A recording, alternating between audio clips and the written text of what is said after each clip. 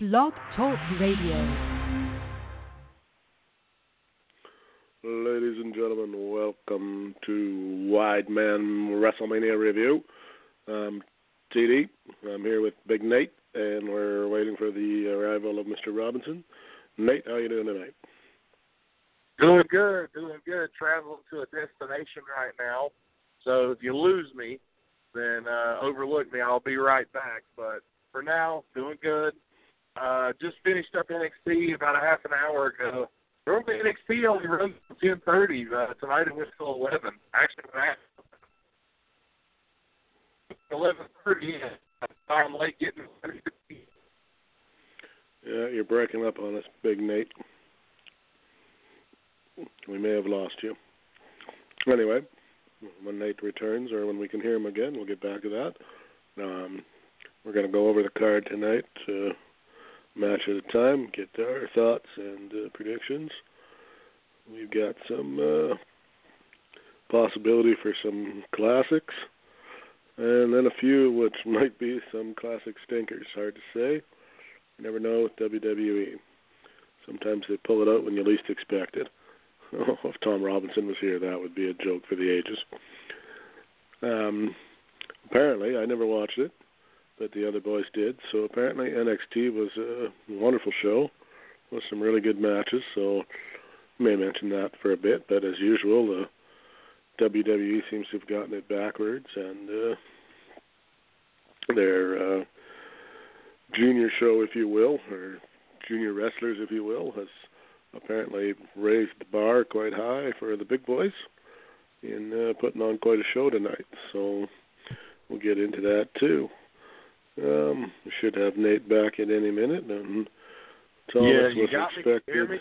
There, we've got Nate Bush back. All right, I'm back. Sorry about that. Return of the Bush. The West Virginia Mountains don't want to cooperate, but I would already be where I needed to be, but NXT went a little long tonight, and I was able to hear you, and you were completely correct. Great matches tonight. NXT really set the bar high, as they seem to do every time there's a takeover. Seems to happen with quite a bit of regularity, and I don't know. You almost wonder if they do it on purpose, but then you got to wonder why. It does tend to take away from the supposed big show, but. Well, look at it this way.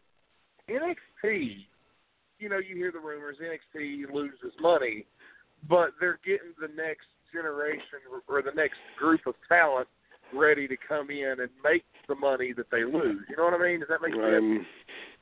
I'm quite sure that in the business model, their losing money is all accounted for, and the return comes on the other end, hopefully with, it makes some superstars, and it's already made. I saw today or yesterday it was that people like Becky Lynch, who doesn't really get used much on television, and yet apparently she's selling merch like she's a Stone Cold Steve Austin, apparently. And her lineup for the, whatever it was, I guess it's WrestleMania Access or whatever they call it these days, was the longest lineup in the bunch. And, well, that's how they get their money back. They, they invest on the front end, and hopefully they get, 5 or 10 years of prime career out of these people, and that's how they make their money back. I don't think that. And look at it this way. And look at it this way, when you get guys coming in to the main roster, you've already got them established. You don't have to worry about trying to create new stars or worry about, we're going to have to give this guy this. They just come in and they do their thing. Now, sometimes it works, sometimes it doesn't. But I think that's a risk that you got to be willing to take. And WWE, their developmental, by doing their developmental, they're actually smart, and they're taking guys away from potential competitors and putting them in their developmental. I'm quite sure that the bean counters are all over that, and there's a acceptable loss for it to take, because if there wasn't, they wouldn't have it. Exactly. That place is everybody talks about how it's run by Vince's madness, but the business end is not. They've got shareholders to answer to, and board of directors, et cetera, and that thing needs to make money. And as long as it is, everyone is happy. So, I'm quite sure that $20 million is all figured out into the big picture. If not, then they really need a kick. Wrestling from a creative standpoint and wrestling from a business standpoint are two completely different standpoints. People want to we're not about the creative. We're not talking about Bill Watts or Jerry Jarrett or Jim Crockett owning a promotion, back in the 80s. That the business it's a business. WWE is a business unlike any other wrestling organization ever. And that's why they're the only one left. And that's why they're the only one like it. That's right. Nobody can hold a candle to them, even the other ones who pretend that they can, like New Japan, for instance. I won't say New Japan pretends that they can hold a candle to them. New Japan and WWE aren't competition to each other. You know what I mean? They're product-wise, they're similar. Business-wise, they are not. I don't think New Japan makes anywhere near the money that the WWE makes. That's all I'm getting at there, is that they're, as far as the money goes, there's nobody else like them. I think most WWE employees and higher ups actually like the fact that New Japan is a thing, because without New Japan, you wouldn't have your Shinsuke Nakamura, who potentially could be the new champion. You wouldn't have guys who really got over and honed their craft like, Carl Anderson and Luke Gallows, and AJ Styles was over there for a while. And a lot of guys came through that became big stars in WWE, whether it be today or even in yesteryear. Chris Jericho worked over there. Needs Eddie to Guerrero. be A, competition is always nice. B, even if they use them as a feeder system, which they do to some degree, except maybe for the bigger Japanese stars, because most of them won't come to America, or a lot of them don't want to. It plays its role in the big scheme of things. Yeah, it does, and you can't argue with that. And WWE Access has been really showing up on my feed. I've got friends from all over down there at Access, and I've got friends that are, I'm reading all the stuff online of what's going on, because, I went to WrestleMania a few years ago, and honestly, the most fun you have is everything but WrestleMania. And not saying that Mania's not fun, but getting to do all the things that you do while at Access is part of the fun. And, that's a thing to keep up with, in my opinion. Well, I'm thinking, I know people from, our circle that were headed out there, like, on Monday. And I'm thinking, okay, by the time you go through the week, and maybe you go see an indie show, and maybe you go see NXT, and you go to Access and all that stuff, then by the time it actually gets around to tomorrow, aren't you, pretty much had enough? No. Yeah, I guess I'm just not. I would be a pro. Like, the card it would have to deliver, because if it didn't, I may have seen something else during the week that caught my fancy more than that. Well, don't get me wrong. I picked a good Mania to go to. I was in Miami for the first Rock Cena match, The Undertaker and Triple H in the cell. So I had some. I had a good. Yeah. Well, those are one of the, like, when I look at this card right now, and I think Thomas should be with us. Well, he said 10 minutes, so he should be here shortly. When I look at that card right now, the only thing that I haven't seen before, really, to me, is the kind of what I call the celebrity type matches. The Rousey Angle thing, where that's, I don't know what that is really. If that's a match or if it's publicity. Yeah, I'm not sure. Like Lesnar Reigns. Okay, we've seen that before. Not saying it couldn't be good or won't be good, but we've seen it before. Well, AJ and Nakamura we've seen before, but not at WrestleMania, mind you. But here's something you got to look at. WWE, when they come out with WrestleMania, they're trying to put together, at least I would assume, the best possible matches that they can to sum up at least most of the feuds that are coming along. Now, this Brock Lesnar, Roman Reigns thing has been going on basically kind of on and off since WrestleMania 31 when there was no winner. And, their match wasn't bad. It wasn't bad, the one they had. But Roman and Brock have been in the same ring this year, just not one-on-one. What I'm kind of getting at is it's not necessarily that these guys aren't capable of delivering a good match, because I'm sure most of them are. It's just, WrestleMania used to have that one or two matches that were the holy F moments. I never thought I would see those two guys go. Not in a million years did we think we'd ever see this match and go, holy crap, we're going to. They don't have one of those this year. Unless they're effing with us with the Cena Undertaker thing, and that they got something planned there that we don't know about. We'll get into that when Tom jumps on here. I've heard a couple rumors, but Autumn here we go. Tonight with me. Thomas, you're on board. No, this is Jack. From I'm halfway in between Chicago and St. Louis, and I'm calling live from New Orleans.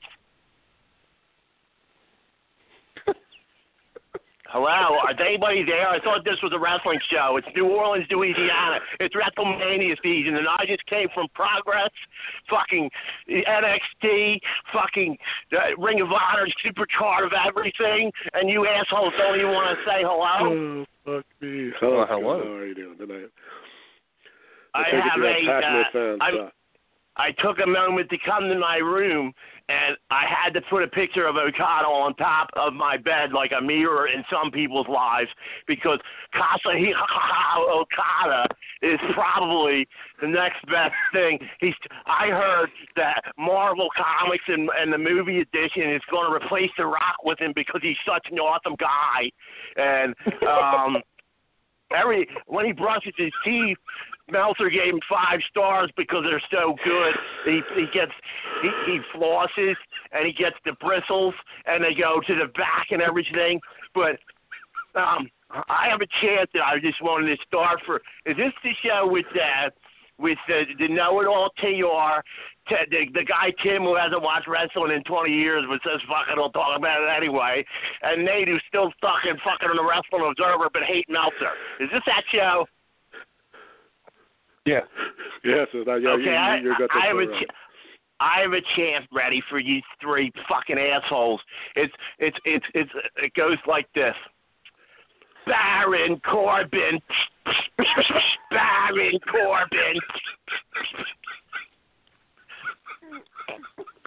Well, I have you know that I actually don't mind Baron Corbin, so I'm on board with that. Cheers, Scott. I think that was pretty good.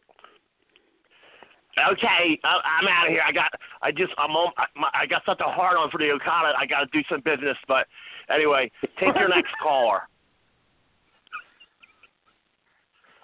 Well, there you had Scott, ladies and gentlemen, who is apparently unaware of female wrestlers and has a thing for. Hey, you guys there? Thomas, how are you doing tonight, sir? I tried to come on. There was a block on. Really, we got a call. There was a block on the line. I was trying to get through. I couldn't hear. All I heard was something. It was so loud it came through the hold button and something about Okada. I don't remember. Well, we just had Waldo phoned just now. Where's Waldo? Okay. Or at least he sounded like that guy anyway. Or maybe the guy from the beginning of the Hot for Teacher video with Van Halen, who I guess was actually Waldo too, by the way. Well, that's great. I'm glad that we're starting to get some fucking traction out there with the really smart fans out there. It was mostly hate, I think, but that's okay. Hate is good too. Hey, I'll tell you what, boy, do we get to hate sometimes. But who? Well, what happened? You do. Nate gets to hate. He's kind of a hate man. Nate hate. It rhymes. Nate Hatred was a buddy of mine from CZW. That could be There's another character, Hate Nate. They hate me because they ain't me. That's why. Perhaps. So anyway, Tom, we were just getting to the old WrestleMania card, but I guess maybe if you got anything to tell us about your NXT experience tonight, quickly before we get to the WrestleMania card. I was getting ready by the handy dandy phone, which I usually watch my tiny version of the WWE Network on. I'm too unevolved technologically to hook it up to a fucking TV. God forbid I learn something. But I just watch shit on my phone all the time, and yeah, I pay $9.99 a month. Not, but anyhow, yeah, I got to hook up. Who shall remain anonymous? Maybe I pay it, maybe I don't. It's all alleged with me. You never know when I'm telling the truth.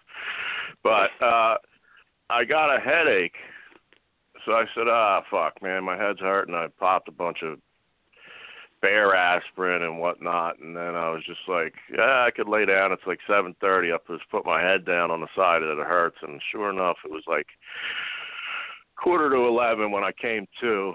So I'll have to rewatch the bulk of the show, but I just saw about 20 near falls from Tommaso and Johnny wrestling, and it appeared to be a great match from what I saw. So I guess I'm the only one that actually sat down and watched the whole show.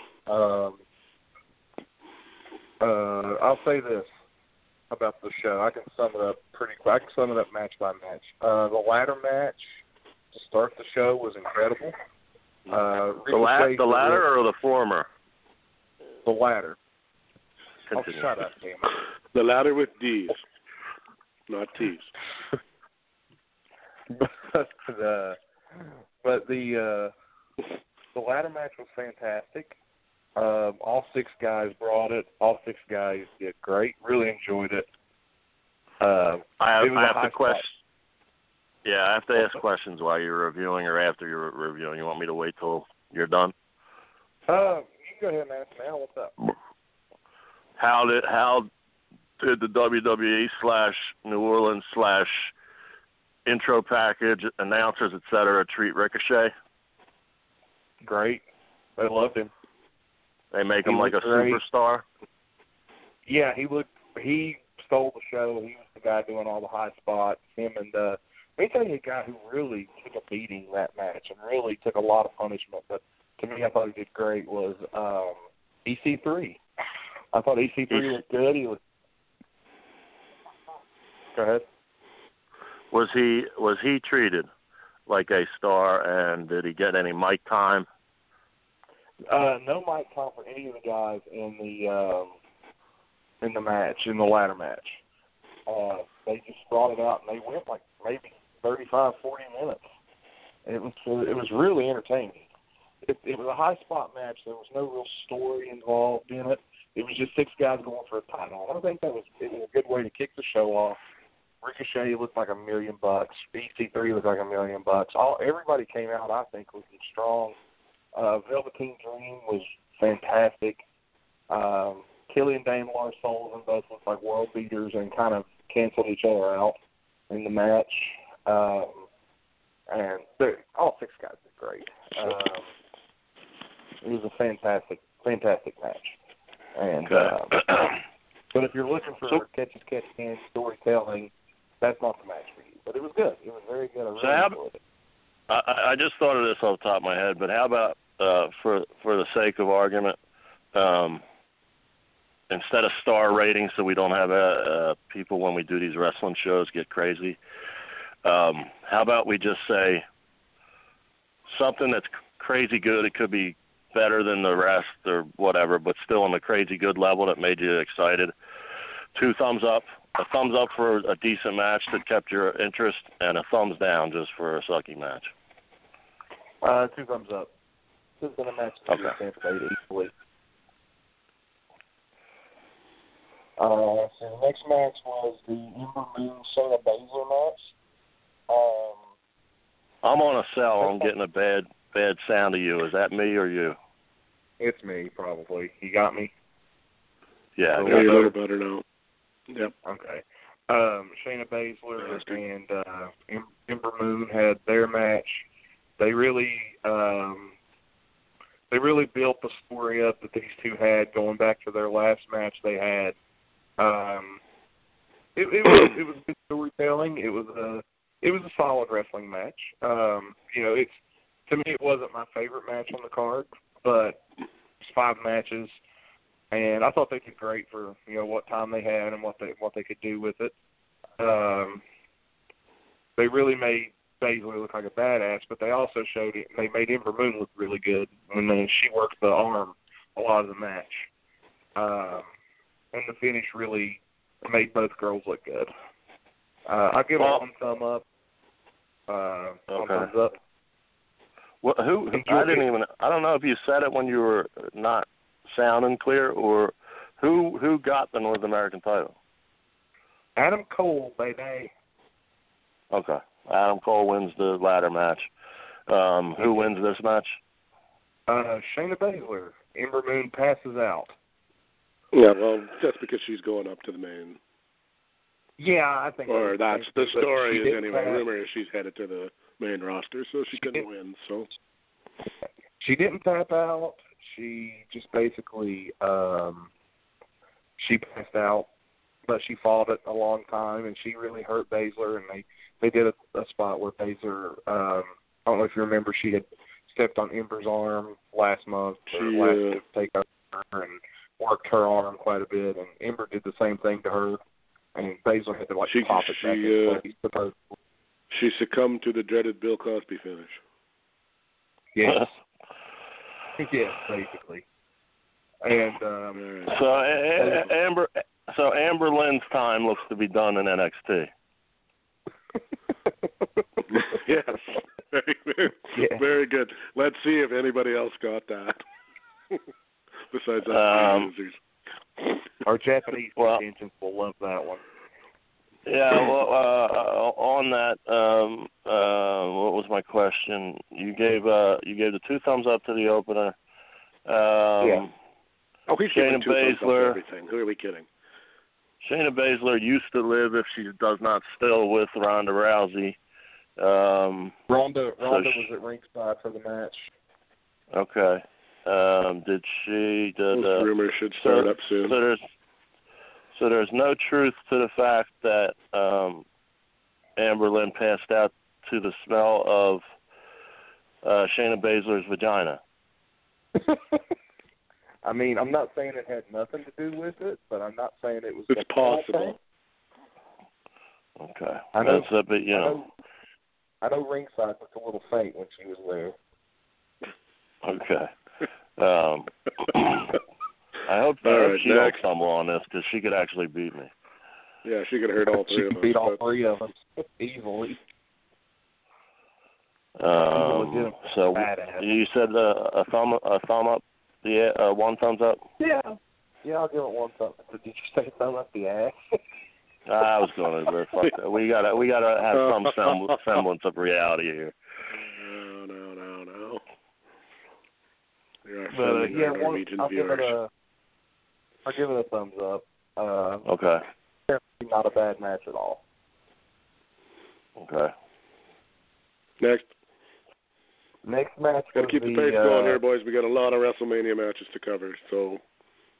Next match was the tag team title match and the Dusty Rhodes Classic final. Authors of Pain, Pete Dunne and Roderick Strong and Undisputed Era. Adam Cole had to work in because Bobby Fish's injury. Okay. And Adam Cole ends up getting put to the table. So Kyle O'Reilly did most of the heavy lifting through the match. Cole was down most of the time. Match was pretty good. A lot of cool spots for Authors of Pain. I think those guys are great. Strong and Pete Dunne are a good tag team, and Kyle O'Reilly is one of my favorites on NXT. He's really, really good. It was a good pacing match. Kept the crowd into it, but didn't get them too hot. Did its job for the 3rd match. There was plenty of story involved, and it was good. It was a good match. I'll give it a thumb up. Roderick Strong turned on Pete Dunne tonight and joined Undisputed Era. And O'Reilly and Cole won the match. So Undisputed Era now has a new member and the North American title and the tag titles. And I think Authors of Pain are on their way up to the main roster soon. Okay. That makes sense for Strong because he's kind of like always renowned as a good, solid in-ring guy who couldn't talk but now can talk a little better because of all those promo classes they do at that fucking training center. And it gives him a little bit of an identity to be there with the three others and kind of like a mini elite Bullet Club fucking spiel. So congratulations to, what are they called again? The Undisputed Era. The Undisputed Era for, not to be confused with the way that Kennedy used to talk, era. Anyway, that's an old reference. You could have went with Mayor Quimby. Yeah. There you go. But all right. That's is that a one or two thumb up? One thumb. Definitely wasn't here's the thing. The first match really got the bar set high for high spot matches. Now, while this match told a better story, both matches told a better story, it's just hard to beat a lot of high spots and just sheer chaos. The first match was just chaos, and it was all over the place. But it was a good match. Unfortunately, they were overshadowed. But okay. I saw before I conked out when it was like 7:30. I was watching Facebook, and they added, which if we delete all the fucking inappropriate comments could happen to us, but that's never going to happen. They added this former punter Pat McAfee from Barstool Sports to the pregame team. West Virginia boy. He was. I was kind of hot and cold on him because I liked that somebody tried to add some fucking entertainment to that fucking stiff-ass show. And they did. They had that Sam Roberts, but they didn't have Rosenberg, and those guys played a straight guy for the most part. And Charlie, I could fit 8 dicks in my weird mouth. Caruso was the female lead. Very hot. If you follow her on Instagram, she was in a bikini on her Easter off, and I highly recommend that because she is a hot broad. But back to the point. I wonder if Triple H is the guy or Vince. I know it's Triple H's gig, but I wonder if Vince kind of listens in like he does to everything else because the Barstool guy was going into business for himself a little bit. Like, you know, if I had the opportunity, I'd try to knock it out of the park too and be funny and all that. But he called the Authors of Pain. First, he did a TR type joke where he said, "I can't believe these huge guys write books about pain." So, you know, he did a little pun on that, saying they were authors, which, you know, I gave him a little love for that. But then he went on to say that he's a former athlete, so he showered with the guys, and he called them morbidly obese, and then he called them obese the second time. I don't think obese is what the Authors of Pain are trying to go for. So I don't know if he's auditioning to be a heel manager where you just crush everybody, or because they're not obese, they're just big motherfuckers. And if they're getting called up and Uncle Vince was there, I don't think that dude will be invited back. But that's just the observation. Well, the Authors of Pain would eat Pat McAfee with a side of Brussels sprouts. So. Yeah, they're big ass kickers. They're not. But you can't say on your pre-show when you're putting them over, trying to sell people to buy the pay-per-view that 2 obese guys are in it. You know what I'm saying? Yeah. I don't know if he's smart to the business or what, but I don't think that was a good move. Maybe I'm thinking too much like an observer geek, but I just know in my edition I wouldn't bury anybody. Yeah, not exactly the best idea. But continue. Next match was the NXT title match between Andrade Cien Almas. All you have to say is the one with the hot chick, with the hot Mexican chick. Zelina Vega was with him. He fought Aleister Black, and they had a really good title match. Hard hitting, back and forth. They didn't have a lot of build going into this match. They had a lot of, of course it was basically just a match for the title, but it was good. It was a really good match. Back and forth, good false finishes, good psychology. Vega got involved, and they shined Black pretty good, and everything looked good. Had a couple moments in there where it really looked like Black was hurt, but I think he was just selling really well. Almas he's a stud. He's so good in the ring. He plays such a great heel character and gets so much heat, especially with Vega with him. It was a great title match. Not as good as the Gargano Cien match that happened, back in Philly in January, but still good. One thumb up. Solid match. And new NXT champion, Aleister Black.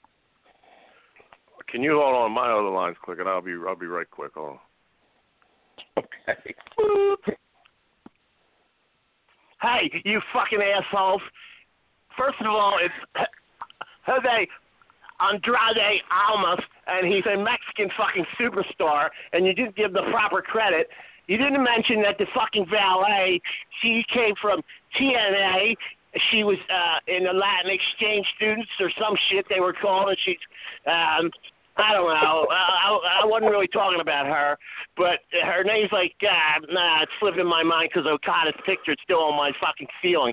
But, and how the hell can you call, I think you guys are a bunch of marks. I just read that word marks, and that perfectly describes the three of you because his name's Tommy End.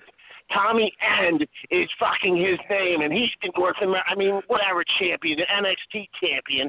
Tommy End, you fucking stupid. You're not even smart to the business.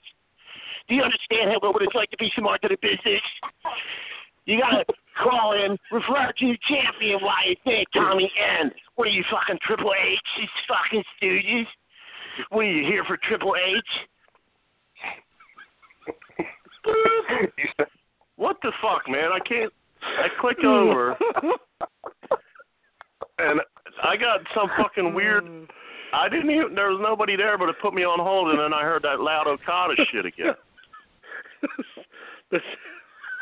Does Stuttering Tom have like a cousin or something named Wheezing Waldo by any chance?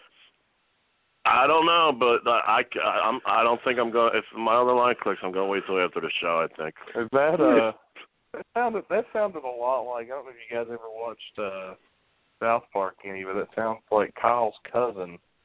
Yeah. He's allergic to everything, right? Yeah, he's allergic. I can't go outside because first it makes me sick.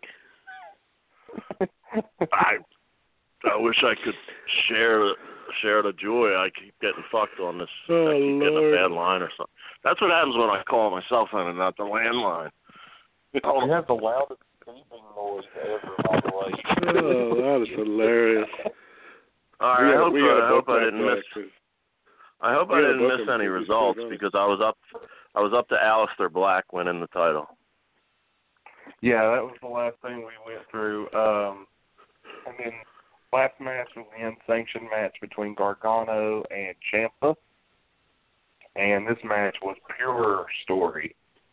Everything. They built this match for over almost a year. And it was hard hitting. It was stiff. It looked like they were really just laying into each other. And for an unsanctioned match, all they did was use a crutch, the concrete, and a table, and the turnbuckle. That was it. They didn't go out and go all crazy death match. Gargano really looked good, as did Ciampa. And Ciampa, they had false finishes galore, and they had the crowd eating out of the palm of their hand, and just did such a great job. And this match was probably, I didn't think anything would top the ladder match, but this match did it. Ciampa did I don't even remember the name of the move. It was like a power bomb into, I think it was a lumbar check off the second rope, and it was just brutal looking. And everything just looked great. Ciampa took a bump on the concrete off the apron and took like an SD plunge, basically, and it just looked brutal. And just a great match. 2 thumbs up for this one. Match of the night. A match of the year candidate easily, and definitely go out of your way to watch this one. Okay, like I said, I saw probably the last 7-8 minutes of it, and one thing I noticed that if I get the vibe of Johnny Gargano and Ciampa right from what I get of them from tiny bits of interaction, that they're perfectionists. Yeah. And they, in a way, I credit this, but in a way, it's nitpicky, and it doesn't bother me. But I noticed late in the match they went for the tilt-a-whirl into the fucking whatever that move Benoit does, the crippler crossface. Yeah, and they fucked it up. Like, body, sweat, whatever. They slipped. Yeah, it happened. They were prepared. Like, they must be so detailed, these two, and know each other so well. They were prepared with, like, a backup right into a spot where you couldn't tell if it was a fuck-up or not. And they did a few,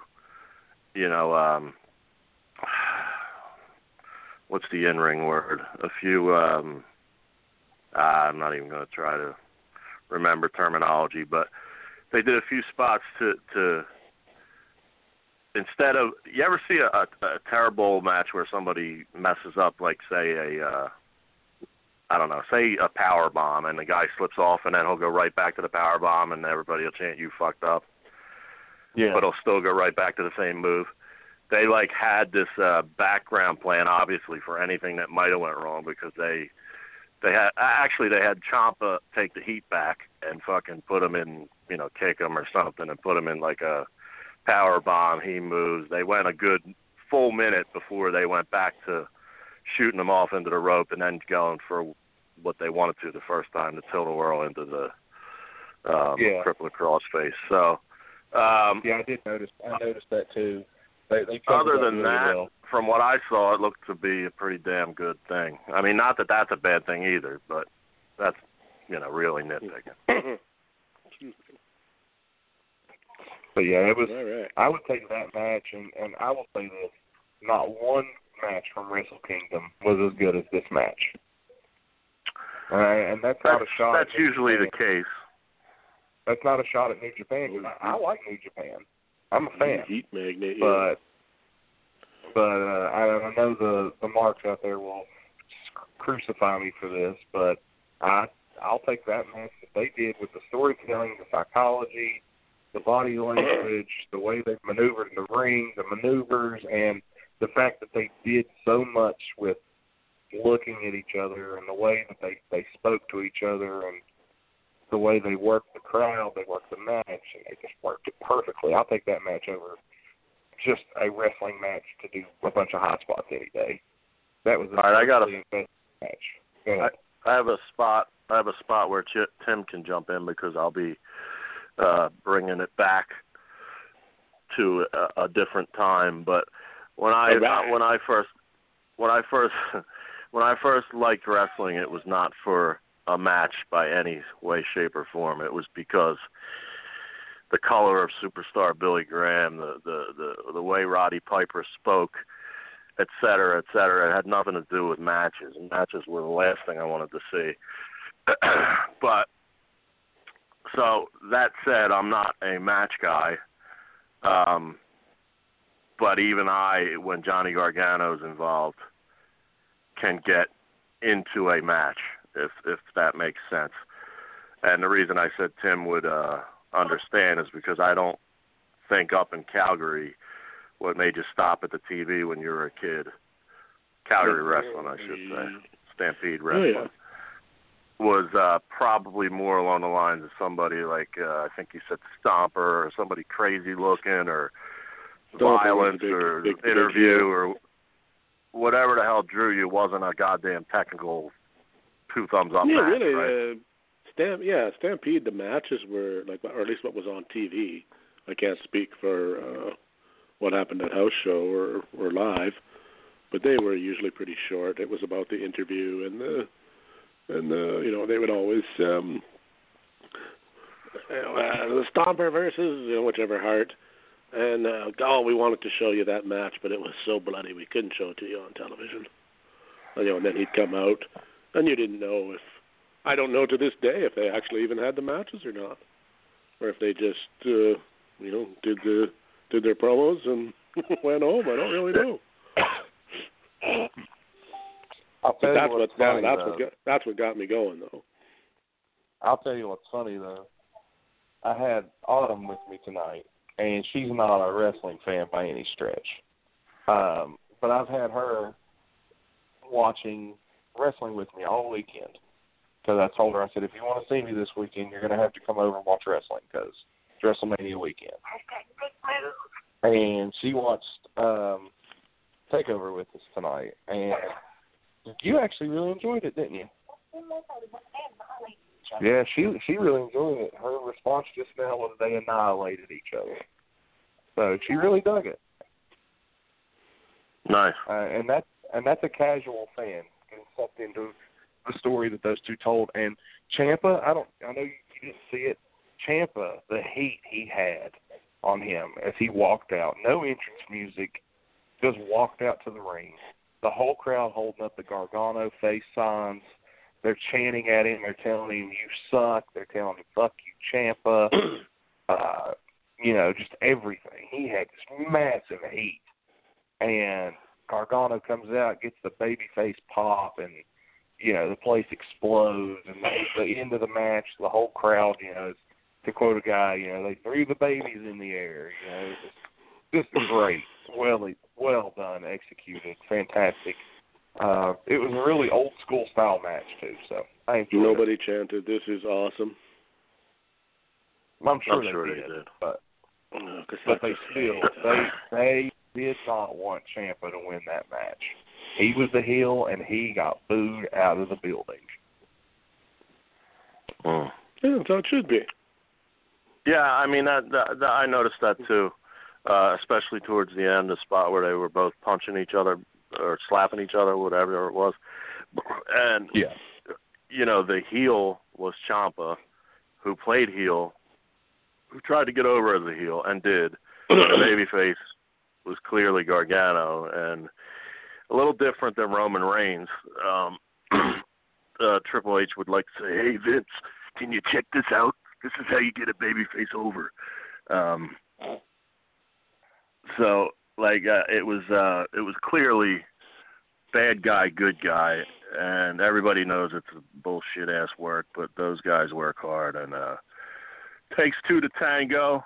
So from what I saw, I would concur, although I'd have to watch it back, which I will, that it was a 2 thumbs up special.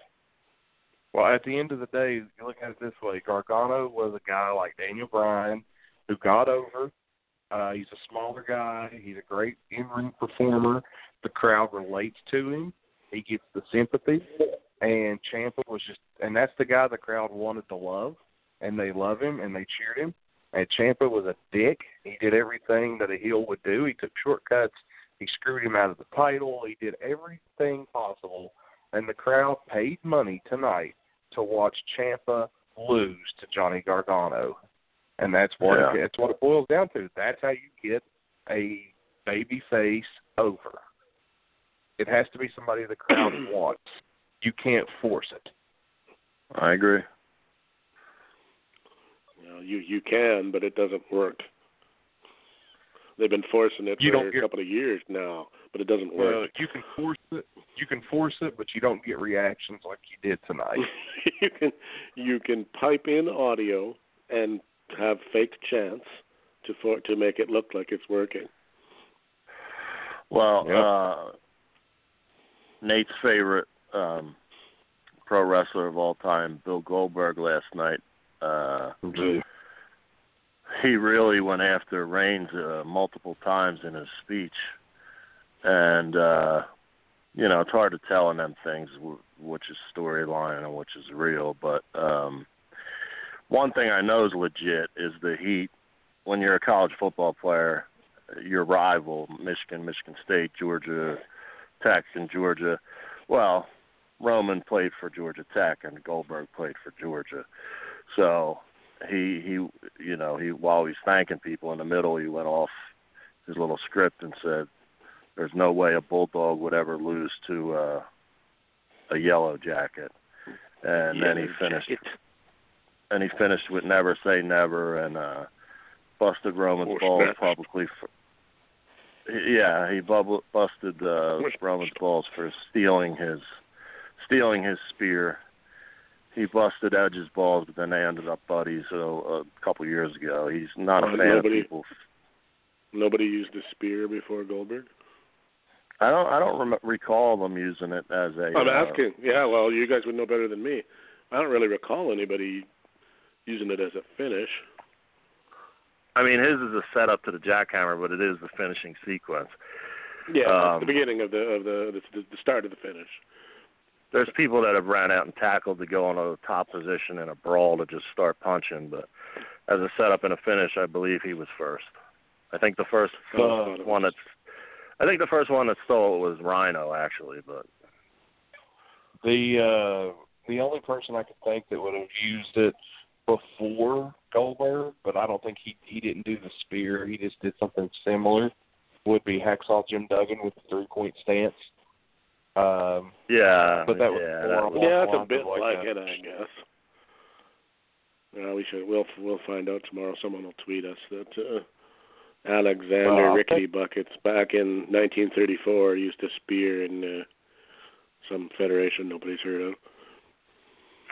All right, I kind of slowed the process with that segue, and I don't know how much time you put this on the show this night. So, where do you want to go? WrestleMania? Oh, I went for the whole. We got the whole 9 yards. We're okay for time, but we got a lot of WrestleMania to talk. So, Goldberg versus Reigns is something that this Mountaineer would not want to see, because I don't give two shits about the Yellow Jackets and the Bulldogs. Well, what if, just hypothetically, what if, and this is bullshit-ass fantasy booking, which I don't like to do, but what if they swerved everybody and Heyman fucked Brock decided to go back to UFC. He's a full-blooded Roman guy. Roman was like, "I hated you people all along for booing me." He embraces the heel. Vince gives in. And Goldberg is a babyface challenger to the heel Roman with the mouthpiece Paul. Does that make it more interesting? No. Okay. Yeah, no, I'm almost now. You've got me thinking. Well, can I handle watching Roman Reigns beat up Bill Goldberg? Yeah, probably. Let me tell you something. Roman Reigns is a great worker. Roman Reigns, if he goes heel, could get just massive amounts of heat with a guy like Paul Heyman. That would be fine. However, there's not one thing in my life, like I like myself too much to ever care to watch a guy who fucked up his football career try to wrestle again. Granted, he was a draw. Granted, he did all he could. But he never did anything for me. His matches are dull. He doesn't. They suck. He doesn't have it for me either. He never did. He never could talk. He was WCW's answer to Steve Austin without the ability to work. William Regal proved that. Granted, he drew a lot of money. And he was successful that way. So I can't knock the guy for that. Does he deserve a Hall of Fame spot? Absolutely. Do I ever want to see him wrestle ever again? No. Do I ever want to watch any of his matches on repeat? Hell no. No, there you go. That's Bill or Bill people, if you're listening, this is TR, a.k.a. TR Shock, if you know that name better. Those opinions are expressed by my one colleague. I'm not sure about the second, but I like you, Bill, and I am a fan. Continue. It's not that I don't like him. It's just I don't care. I just want a bit of charisma. That's all. I don't have a personal vendetta against the guy. He's never done anything to me. When I was a kid, I liked Goldberg. I mean, yeah, he's not like Baron Corbin. I like them all the way around. I like them charisma-wise. I like them draw-wise. I like them everywise. Dear Baron Corbin, while we have our differences, your wife is fine. Congratulations. Oh, respect. Nick Bush. What? I don't know about you. Maybe in West Virginia that gets you over with somebody, or maybe worded differently. Like Baron Corbin, I feel bad about any insults I may have said because I didn't realize you had a lovely wife. I thought you were a single guy. But saying if he were listening right now, that would just add to the fuel to the fire. If you said, now this fucking guy wants to bang my wife, what's wrong with him? Now he's looking for you. I never said I wanted to bang the man's wife. I just said you insinuated by saying she was fine. And well, she is hot. She's hot and good for him. That's all I said. I never said anything bad. It was like, it's like if I say, oh, well, you have a, if I tell you one of you guys, like if I look at TR and say, TR is your right hand. You will learn, sir. What? Did you just get caught up?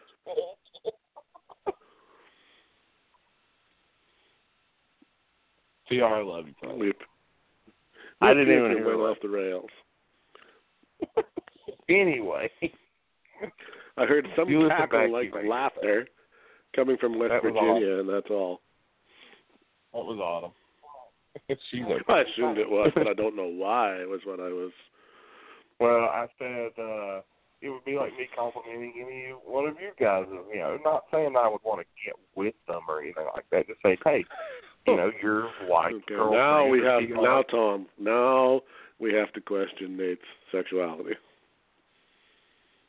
I don't know that we want to, but we might have to at a later date. We may have to address that. Anyway, well, it'd be like if I said, Tom, TR, buddy, your right hand is gorgeous. I don't want to get with it, but I understand. Yeah. Good for you. You haven't had a feud with Tom going about anything else either. It's kind of a backhanded compliment, so to speak. I'm just giving credit where credit is due. But you shouldn't be. Just leave it be. Anyway, WrestleMania 34, gentlemen. WrestleMania 34. Yeah, is that the number? I said earlier, Nate, and as I'll say to you, Tom, a card that does not, in ways, excites me greatly, and then I look at some of it and go, what in the hell is this doing on a WrestleMania? For me, I guess we'll go what we always do, but after I say this, we'll go the alphabetical order gimmick. But I will interrupt you whenever I feel like it. Anyway, yeah, whatever the Super Bowl is, to me, is WrestleMania now. Sometimes you get teams that don't blow you away, that your favorite team lost in the fucking conference finale and conference championship. I should use proper terminology. So it's still the Super Bowl. It's still WrestleMania. They're still going to pull some surprises out their balls. And I guess it's 3 years, 4 years, whatever. Whenever Rollins wrestled Orton, what was that one? 31. 31. I looked at the show kind of the way Tim led into that, where I'm like, WrestleMania, nothing on here jumps out at me. I don't even know if I'm going to watch it this year. And then I watched it, and it was all people I was not really interested in, and they had like a fucking every match seemingly was good that I watched. So I'm not going to. I'm only going to bury in advance one match and see if I can be proven wrong.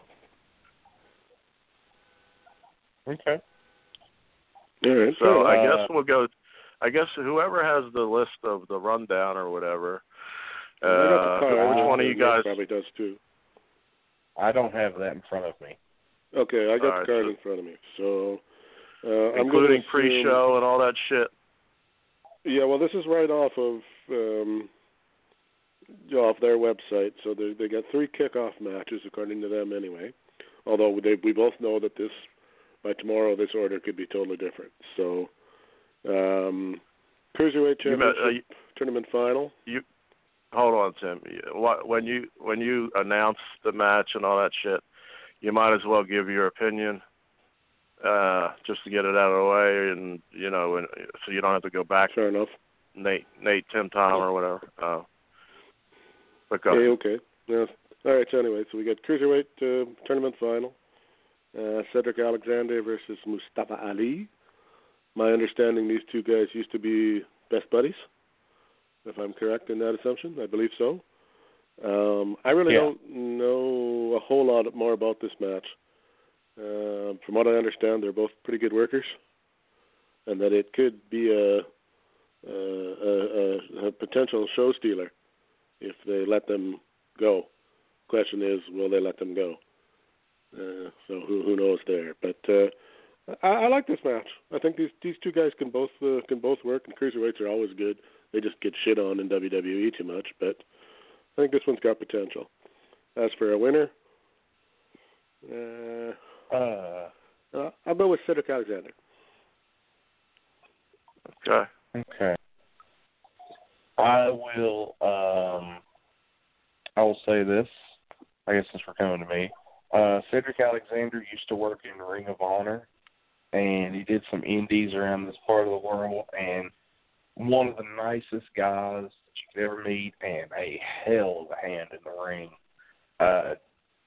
Definitely love Cedric, and he got over big time wrestling Bushi in the Cruiserweight Classic tournament. Actually, I think got a job because of that match. And I'll say this about the match. It has, like you said, Tim, it has potential to do well. The crowd's going to be sitting on their hands during this one because, unfortunately, 205 Live and the Cruiserweights are kind of overlooked because of direction and, none of the guys are really established as stars. Whereas in WCW, they kind of let them go and let their personalities reign free, where they don't really do that with WWE. I like Mustafa to win the match just because the tour coming up, they're getting ready to go to the Middle East, and he's a Middle Eastern representative. So I think Ali is going to win the match. I would prefer Cedric. I'm a big Cedric guy. But, I think Mustafa wins the match. But this match could be great if they give it time. And that's my opinion on that one. But they are both baby faces going into this match. So it's going to be interesting. Okay. Cedric Alexander versus Mustafa Ali, the former partner of New Jack in ECW.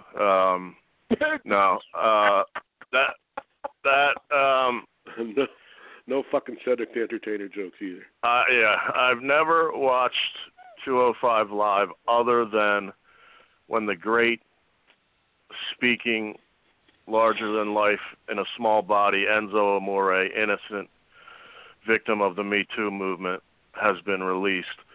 The show's uninteresting. The guys have no personality, including the two. Although Mustafa did a Instagram interview, which I suggest to any of the boys that might listen to this goofy show, put your shit out there if you're not putting it out there on TV, because maybe somebody will fucking see instead of you doing a bunch of goddamn clean and jerk squats in your fucking workout room. That's not going to get you over. So Mustafa Ali, as Nate said, he's a very talented, flippy, floppy guy. As Nate said, they're going to Saudi Arabia in a show that they seemingly are pushing harder than WrestleMania. And I'd be like Rob Van Dam and be like, I ain't going on that fucking trip, because Middle East, there could be a hostage situation with fucking 60 WWE wrestlers. But anyway, and yeah, I'm profiling and all that shit, but I don't give a fuck. So to get to the point, you mentioned that Cedric Alexander is a hell of a hand and a nice guy because he did shows down by your way, and he's going to be performing about the same amount of people in the pre-show, especially the first pre-show match, while the hustle and bustle is outside and don't try and, to get their seating and all that.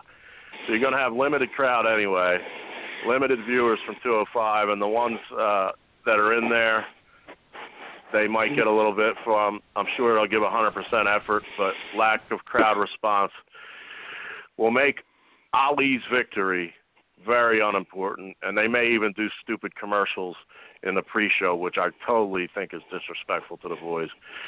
But they will. And even if they went out there and did Gargano Ciampa move for move and added a false finish, nobody would know. It's like a tree in the forest. Nobody's going to know, because nobody's going to be there and nobody's going to watch except the guy that keeps buzzing in on my other line. But I think I'm not going to let him back until later. So I'll say Ali in a solid match, which nobody will really put over like it should be. Fair enough. Then we've got the two fodder matches, as I call them. Excuse me. Women's Don't call me fodder.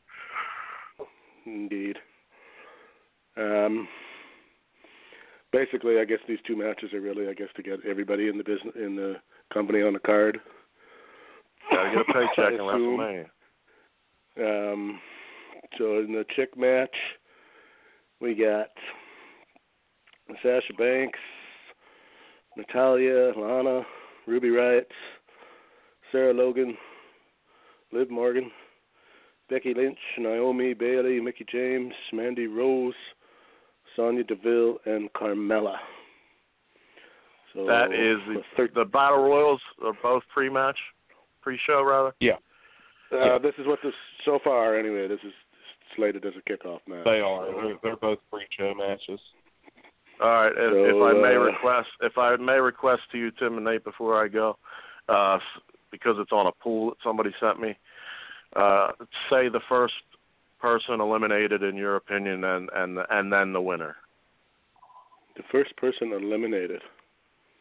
Yeah. First broad that's going to get thrown out on her hair. Carmella gets thrown out first. Okay. Mandy Rose.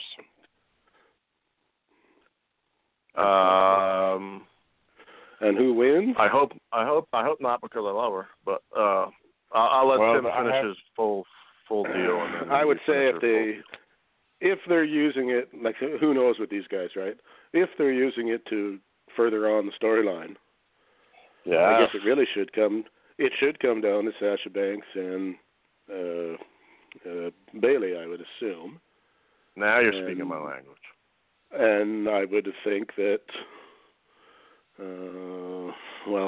there again now, who's the face and who's the heel? I think they've kind of turned Sasha a little bit. So I would say she would probably have to go over if I'm booking. My renegade in there, though, is Becky Lynch, because that chick is so effing popular with the folks that they might want to throw her a bone and go, okay, well, here, you won the Battle Royal, because they don't seem to do much else with her but to keep people happy, but they don't do that either. So that was actually pretty stupid of me to say, too, but I'll go with Sasha Banks. Okay. And the first one out was Carmelo, right? And Carmelo first out. Let's try to remember this just for our own little threesome pop tomorrow night. Go ahead, Nate. Hold on. Oh, okay, sorry. I'll take Mandy Rose to get eliminated first because she was the first woman eliminated from the Royal Rumble ever. She was the first woman eliminated from a women's elimination chamber, and she will be the first woman eliminated from the first ever female battle royal at WrestleMania. Okay. You could very well be right with that, sir. And I'm taking Sasha Banks to win it, basically because Bayley has had her WrestleMania moment winning at WrestleMania. Becky Lynch and Sasha have not had their moments, and storyline indicates Sasha should win this. However, like Tim, I have a dark horse in this. If you want to put a win on someone who would represent it well, and you could look back in history and say, you know what, that was a good win for her, I say Natalya is a dark horse to take it. But I think Sasha wins it. Okay. So that first out again was who again? Mandy Rose. Mandy Rose. Okay, right. I should have remembered that. Okay. Again, sad for the girls, especially a girl like Sasha Banks who makes top 10 in the company merch for the company, even though Corey Graves seems to hate her if you read between the lines of his commentary. And that's a bad sign because Corey's the voice of the locker room, and two other people he notably killed as much as he kills Sasha Banks, if you read between the lines, were Enzo and Emma. Both of them are gone. So, if you listen to Corey Graves talk and you read between the lines, Sasha's maybe not too well liked in the locker room. Anyhow, nobody will be there yet. More people than Cedric and them's match. And I'd be there because I like conventions. I only want to be there for the hot chicks. I don't want to see no jacked up dudes. So, storyline makes perfect sense. That's the only real storyline involved with these women is Sasha Bayley. Friendship, it's been pushed on TV. Who's the heel? Who's the face? The most effective would be Bayley turning heel because even though a lot of kids like her, it's not John Cena level where it'll kill people. My first out will be Lana. Lana gets chucked pretty quick, in my opinion. She's the closest thing to Eva Marie in bad work, and not so popular anymore, even though her husband is. So she's out first. The match will be glorified garbage. I do like that Tim mentioned the most underrated female is Becky. She does get over every time she comes out, and she can work. She just, for whatever reason, stays in the middle. I'd say that I'm trying to point my finger onto someone, and in someone in this match, anyone really. I'd finger all of them, but good Lord, man. And then I'd lick their whatever came out of them. Yeah. Oh yeah, I'm just saying saying a little foreplay. And then I'd look the camera in the eye and suck on whatever finger went as far as it went. But anyway.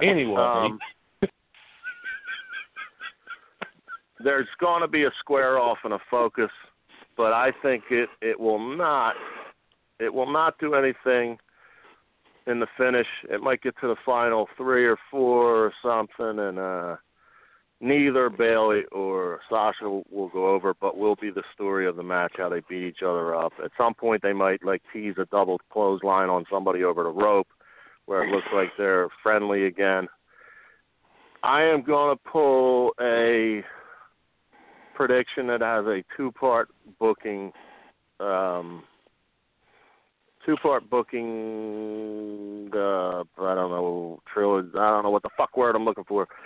It's a two-parter, and it'll lead to something later in the show. Is what I mean to say in one word, but I can't find the word.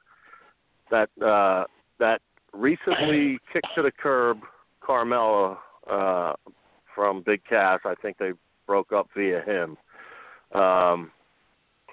The single FABOLU, I got an ugly face when I don't wear a ton of makeup, Carmella, will moonwalk her way into cheating and winning while Bayley and Sasha are in a fight or something and eliminate both of them. And will win the first woman's deal and still have the Money in the Bank in tow. Blah, blah, blah, blah, blah. And momentum will be on her side in case she has the opportunity to cash in later in the evening. So I go with Carmella to win and Lana to be. Who's out first? Chuck. Lana. Oh, Lana, right. Okay. Yeah. Quick comment. Any chance of any kind of a run-in from anybody in NXT in this thing? How many girls are in there? Like, there's only 13 of them. So what about did Ember Moon show up?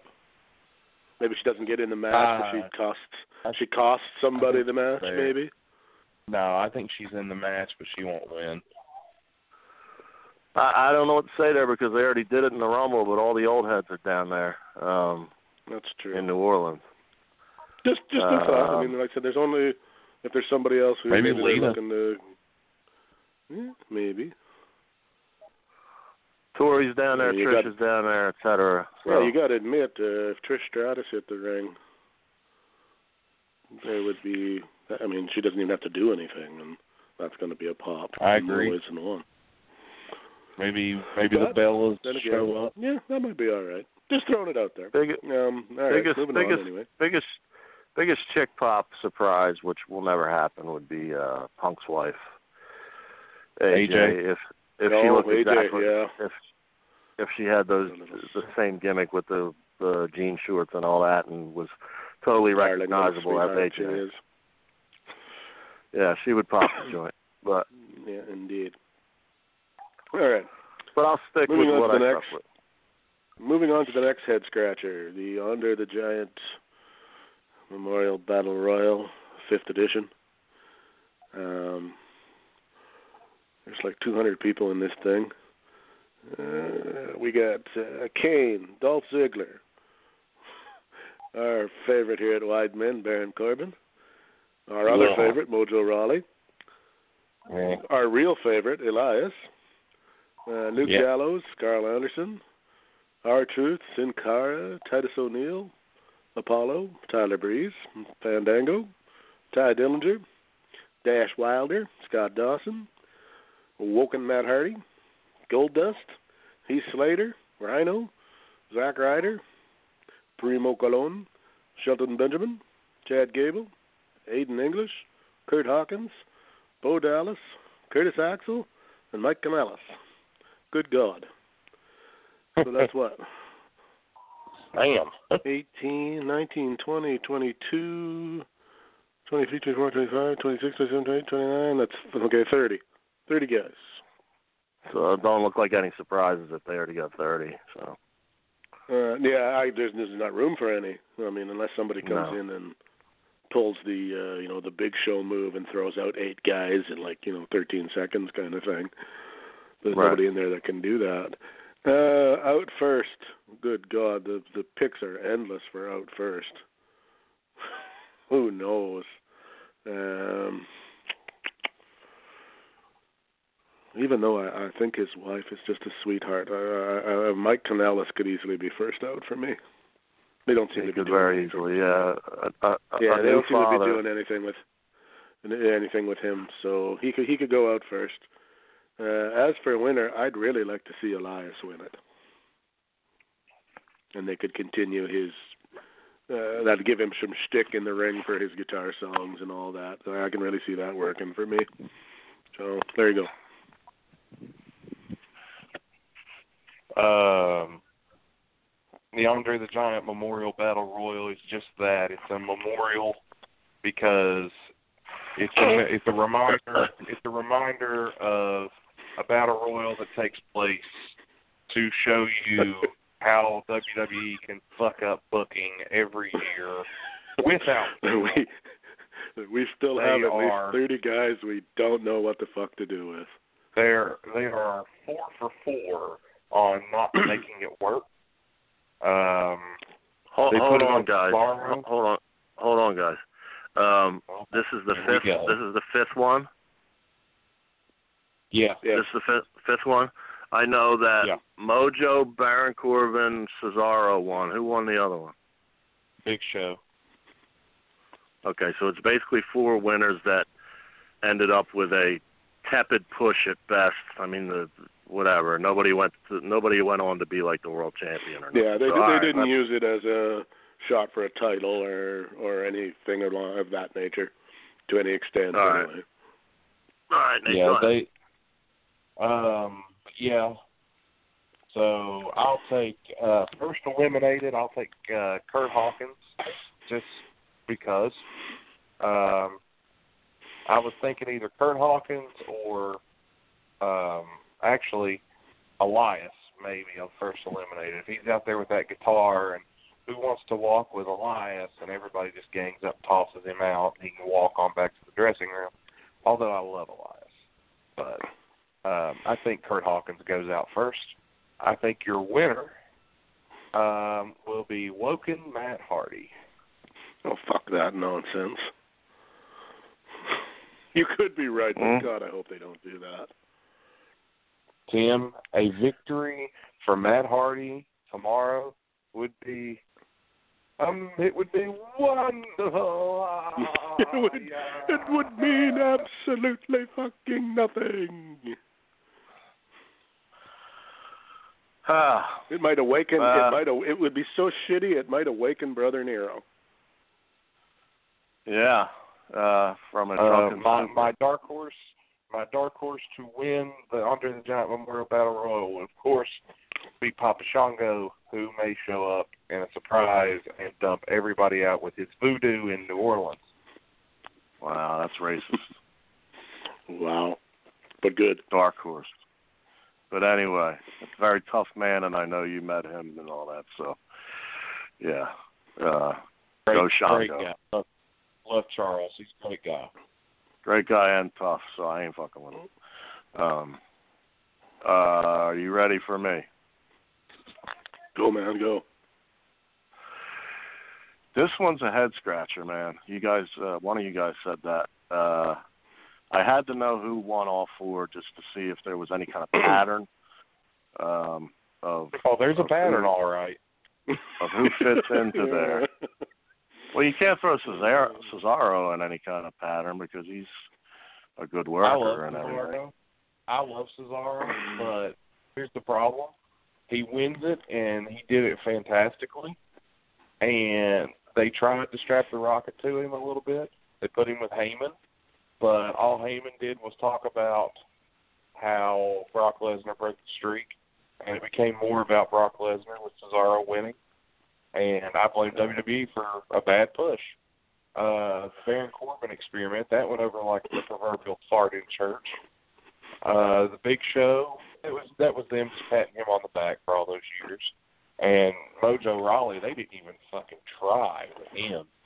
They were just trying to get Gronk involved in the show. So, there you go. All right. Well, there's no pattern really. I mean, there is if you maybe a tiny bit of a blueprint, but so it's hard to figure. So you just got to go wild guess on my end. First eliminated. I really like Nate's logic on both. Elias is too big for that fucking match. Way too big. Agree. So it would make sense if he was just singing, because if you don't have a live Elias performance in the middle of the ring, then why even have him on the card? So he would already be in there before everybody else. But throwing him out first, I don't know. It doesn't make sense for him to be in there. I don't know which way to think about that.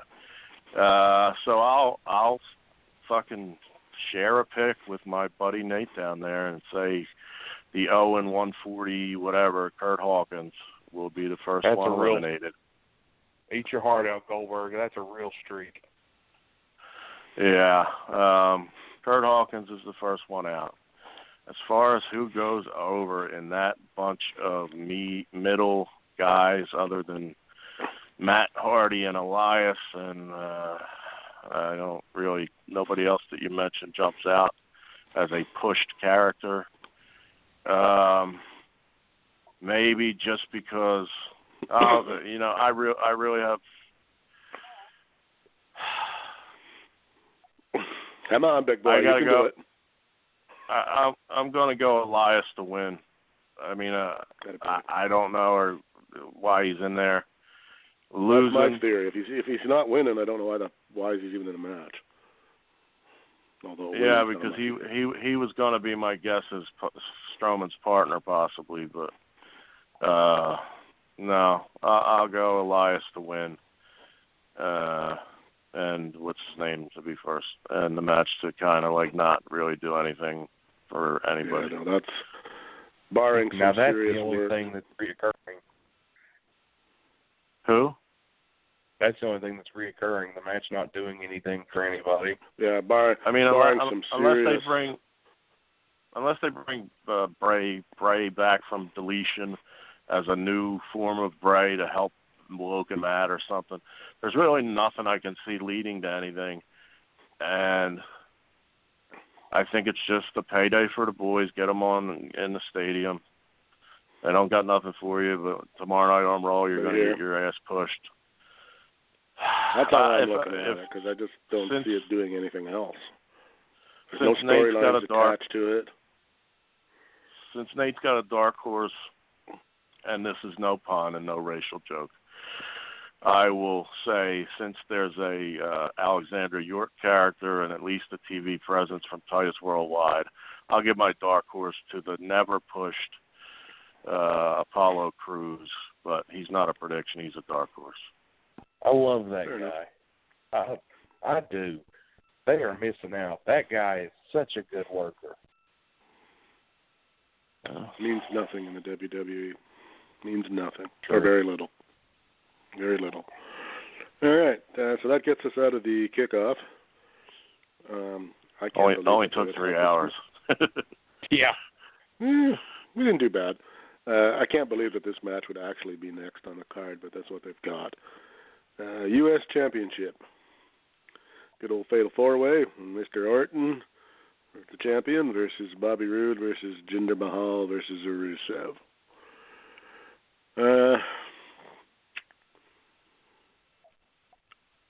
Man, for me, if they would take Jinder Mahal out of here, I'd be a lot happier with this match. I'm not a big Jinder fan. I think everybody would. Yeah, he's just, I know there again, and now I might have to use some of Nate's logic. He might be in there and he might win just for the tour. But the same could be said for Rusev. But saying all that, I'm going to guess that Mr. Orton retains. Okay. Me. All right. This is a match I'm actually looking forward to. Getting Bobby Roode on the show. Him and Orton had a great match at the last pay-per-view. Really enjoyed their work. And I'm going to make this pick. If I'm picking with my head says Randy Orton wins. But boys, it's going to be a beautiful day in New Orleans, and you know what tomorrow is. It is Rusev Day. My heart tells me Rusev Day, and tomorrow we are going to all celebrate Rusev Day. I won't be upset if that happens. I love Rusev. I'm gonna use my weird eyes to look at different things in this match. One, a couple years ago, Aiden English was teaming with a guy who he hated personally and had a fist fight with in Simon Gotch and the Vaudevillians, and a team that was going that gimmick. They were going nowhere on the main roster, and he didn't want the stink of Gotch on him because everybody hated Gotch, and finally found a place with Rusev. So his pay just went way up for making the main card and being part of the Rusev thing. So good for him. And then the second weird look is that Orton has, some say because of his tenure, and he makes $1 gazillion a year. If you guys noticed an article that floated around, Orton vouched for Flash Flanagan from back in his OVW days, and now 41-year-old Flash Flanagan may get hired due to Orton going to bat for him, saying, hire this dude. So Orton has some influence. Orton has the same fondness for Bobby Roode, likes Bobby Roode, likes working with Bobby Roode, thinks they can do business together. So they don't really need a title. I say they're out. I say, Jinder, you're going to get hated by the really splitting hairs race people, Tim, because Jinder is Indian and Saudi Arabia is Arabic, I believe, unless I'm wrong. Correct. And they'll slash that hair and say that you're a racist, but, better you than whatever. Me. But I can deal. Jinder seems to be a nice guy. He was on Cabana's podcast, like, when he was released. Quit drinking, build his body up on God knows what they're shooting these days, but looks like a star from body-wise, but this ain't the 80s. Failed experiment, in my opinion. No disrespect to Jinder himself. Keep cashing those checks, buddy, but I will give the victory. You should not fuck up a guy that's been there a long time and finally got real reaction, real following, and is selling those fucking shirts. You should go with the momentum and put the United States title to a sort of babyface Rusev. So I'll take Rusev to go over. So that one could go a lot of ways. My only thing was that I'm just not quite sure why Jinder's there, except maybe they just had to put him somewhere, so they threw him in there. Yeah. And that's not a slam on him. I say the same thing you do. He's not the greatest worker, but he gets some heat. So, which is more than a lot of them do. So, Rusev, if he wins tomorrow, that place will explode. He's and one of the most. Go ahead, TR, I'm sorry. I was going to say by then we both said go ahead and we went. I will actually shut up. Go ahead. I was just saying he's one of the most over guys they got, and I'll be representing Rusev Day this week. I've got my Rusev T-shirt ready to go. And I love me some Rusev. Rusev Day can be amazing. Is there any truth to the rumor that I read? Can't remember what dirt sheet it was. I read somewhere that there was a rumor that he wanted out. He said that he and his wife have said that, and then deleted tweets and all that kind of shit, or said they didn't say it over the years. And who knows whether that's you never know if that's work or shoot either. I guess so. All right, fair enough. All right, moving on. Rusev Day is WrestleMania. Sounds good. Yeah. Here's the match for me that I know they got to have it, but I just don't see the point of it. And I've already got nailed for racist, so I might as well go for sexist too. Nice. Raw Women's Championship. Sweet Alexa Bliss versus Nia. I'm going to kill somebody in the ring one of these days, Jax. I gotta figure that they got to give it to her finally. I don't know how they can have Alexa Bliss one-on-one with Nia Jax win. We just can't see it. Mickie James will be in our corner. Unless somebody does the run-in. But I'm still going to go with, I'm going to say Nia Jax finally gets the belt.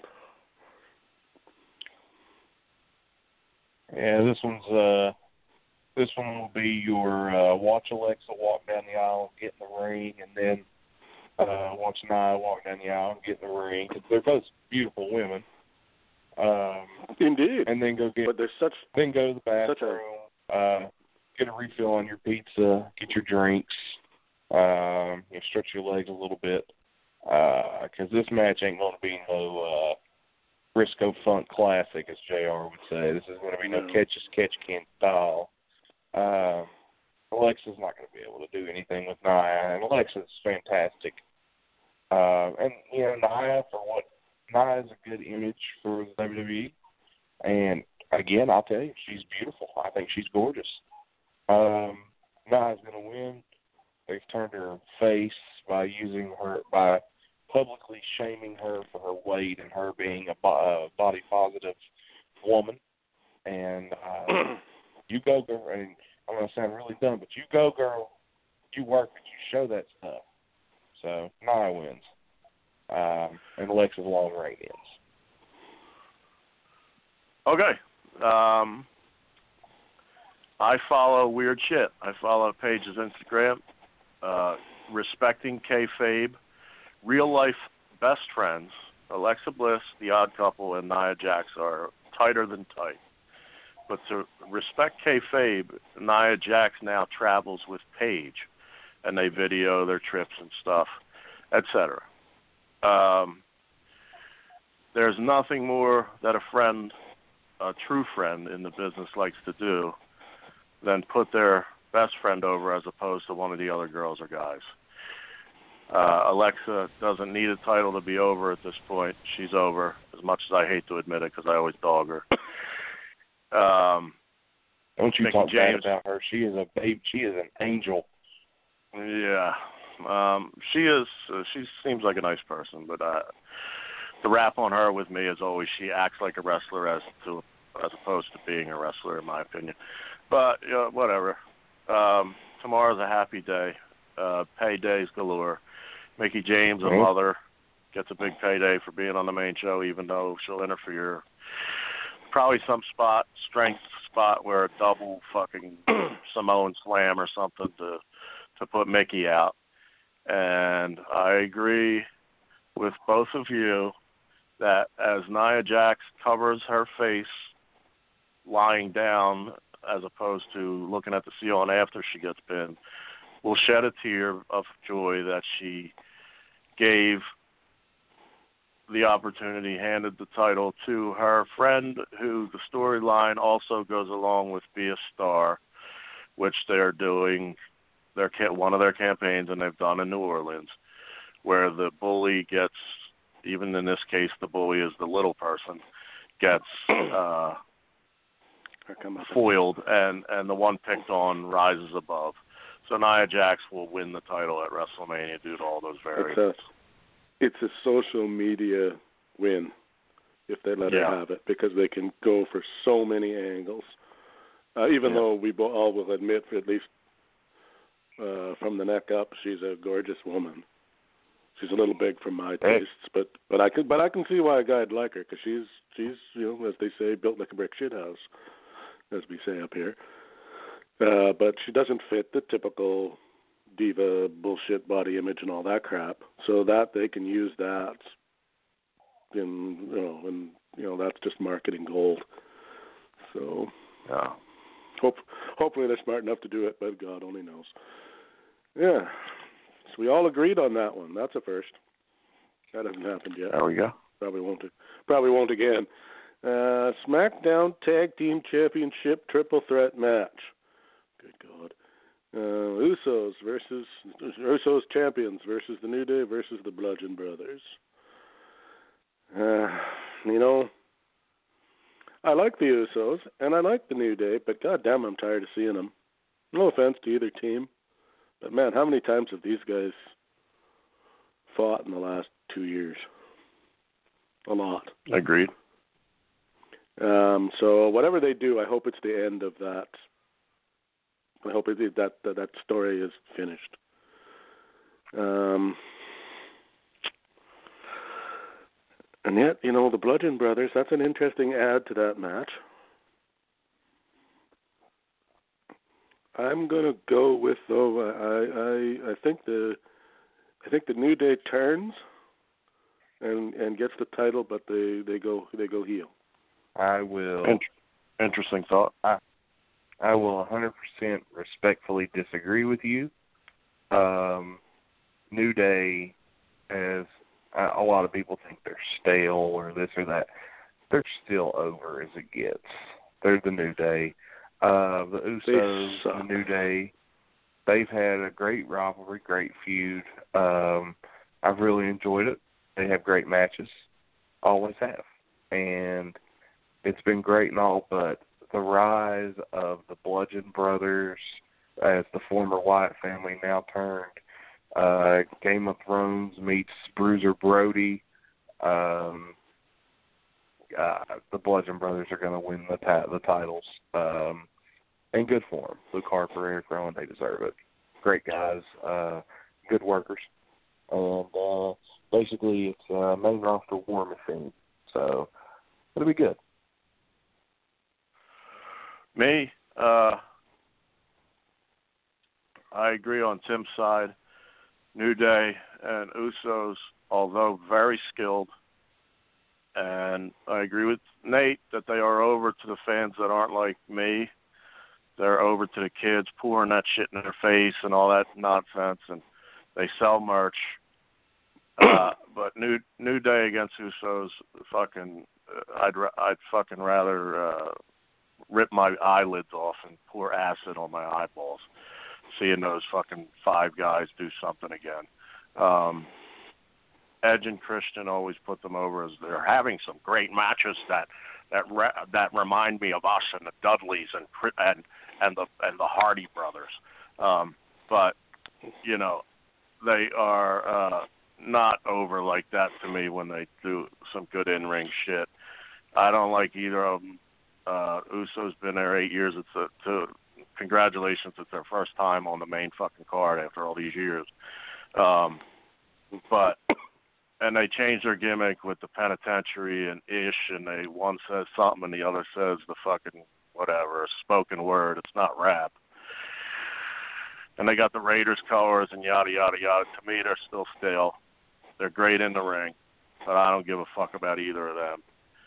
Bludgeon Brothers, it would be a criminal act if you put them on the sidelines when they were both healthy.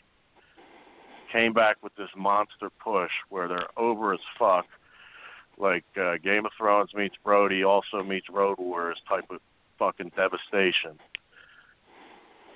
If the Bludgeon Brothers don't fucking kill them both, there was no reason to create that gimmick in the first place.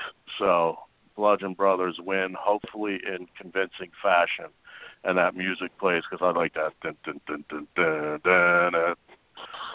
And go Bludgeon Brothers. That's who I'm rooting for. All right. Next up, we got 22 minutes, so we got about a half hour to go. Intercontinental Championship triple threat match. The Miz, the champion, versus Finn Balor versus Seth Rollins. Oh, boy. I can't stand Seth Rollins, even though I know he is considered to be a pretty good worker and fairly popular. Maybe even over, some might say. Finn Balor. I like Demon guy. Finn Balor, not quite as much. He's all right, but I like the other persona better. And The Miz is that guy that you just, for me anyway, I fucking hate him, but I like him, if you know what I mean. He does his job well. Maybe doesn't take the bumps that some other guys do. But he gets her done in there, and he has been one loyal, he's kind of John Cena light. He does all the shit they ask him to do, and he does it, and all the dumb shit, and he does it, and he does their stupid fucking movies. And he gets rewarded, I guess. I think and because he just had a baby and all that, he's going to retain. For me, this match is one of the hardest ones to pick, mainly because there's so many different ways you can go with it. Love Rollins, love Balor. Was never the biggest Miz fan, but Miz has really grown on me since the Talking Smack thing with Daniel Bryan. I thought he did a great job on there. And Miz was really nice to me when I ran into him randomly at a Bob Evans. I turn around, I'm picking up carry out, and I turn around and there's Miz and Maurice right there in front of me, and I was like, I shook Miz's hand and said, hey, enjoy your work. Nice to meet you, and enjoy your day. And I left, and Miz was super nice. He said, thank you. Thanks for watching and all that. And him and Maurice were both very polite. But, I didn't bug him. I didn't like, hey, can I take a picture? Or, shit like that. I know better. Your wife is hot. Boy, is she. Good Lord. But anyway, I think Rollins is over, and I think Rollins I know Tim doesn't like him, but I'm a fan. The guy who needs it the most will be Balor, and I think Balor needs to win because Balor has yet to have a good title run on the main roster. Miz will be gone for a while. With Maurice having the baby, he's going to take some time off, I feel. And he deserves some time off with a new baby. So I think Miz is going to be kind of gone for maybe a month or two. And I think Balor wins in a good match. Okay. I despise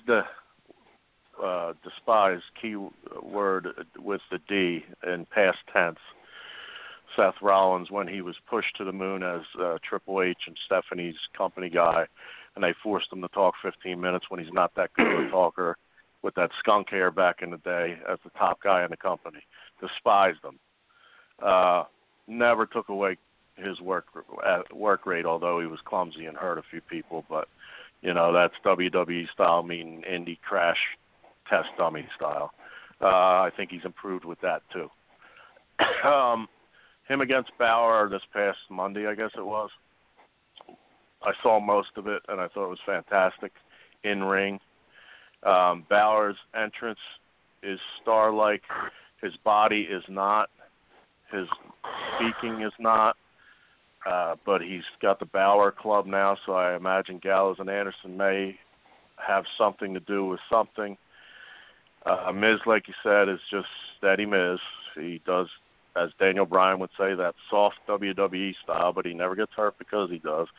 Does that short DDT thing, does the skull-crushing finale, all his signature moves, gets his shit in and gets out and goes home and makes a lot of money.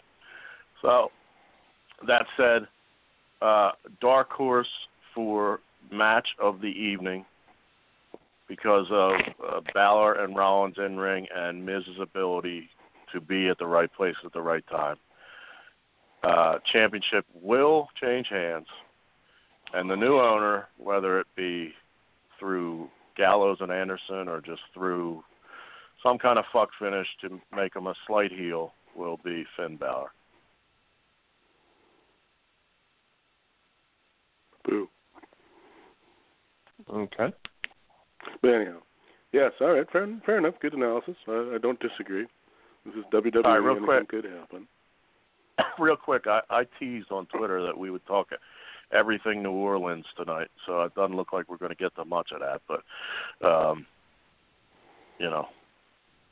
We got five be. matches to go, and we got about 20 minutes. So yeah. So well, if we go over, it's not a big deal. Yeah, we can go over for 15 minutes or so, but we'll just chug along and we'll get there. Some of these aren't really going to take that long because we're getting out of the we're getting down to the one-on-one matches here, so it won't take us long. I don't want either of you to do it. I don't want either of you to do it now. But after we get through WrestleMania, I'd like Omega and Cody. Supercard of Honor was not yet in the ring as I came on the air, so I know the rest of the results. But if you could check later, that'd be appreciated, just so we could talk about that. We can have a look. All right, we got tag team match. Daniel Bryan and Shane McMahon against Kevin Owens and Sami Zayn. God only knows. Hey Tim. Tim, did you? Yes, sir. Have we skipped a match? I don't know. Have we? We're not done yet. What one are you looking for? I figured the tag team match between Strowman and the Bar would be before this one, but or is it listed? Oh, we did. Yeah, no, you're right. We did miss one. Yeah, okay. Yeah, it is listed before that. You're correct. Yeah, Cesaro and Sheamus versus Braun and a partner of his choosing. Correct. We did miss one. All right, backtrack. I still think they're going to win. I think Braun might come out with... I don't know. There again, this is not a match where I don't know what the point of it is. I don't understand why they let it... I mean, okay, he's a big beast. I get it. He can beat two guys. I get it. But I don't know what this secretive partner of his choosing stuff is all about. I don't understand. I don't know what they're trying to accomplish with this match.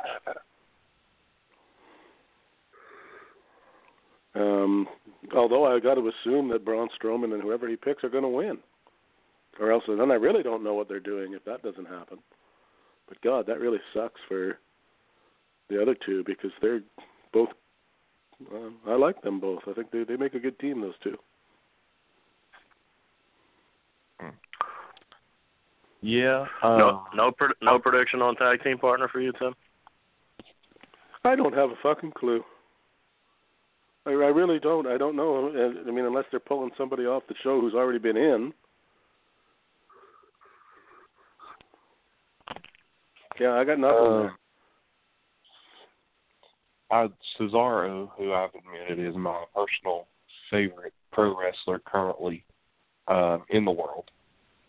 I hate that he and Sheamus are going to lose this match, but I think they need to, and I hope eventually Cesaro can go back and do a singles run because I think he's good enough.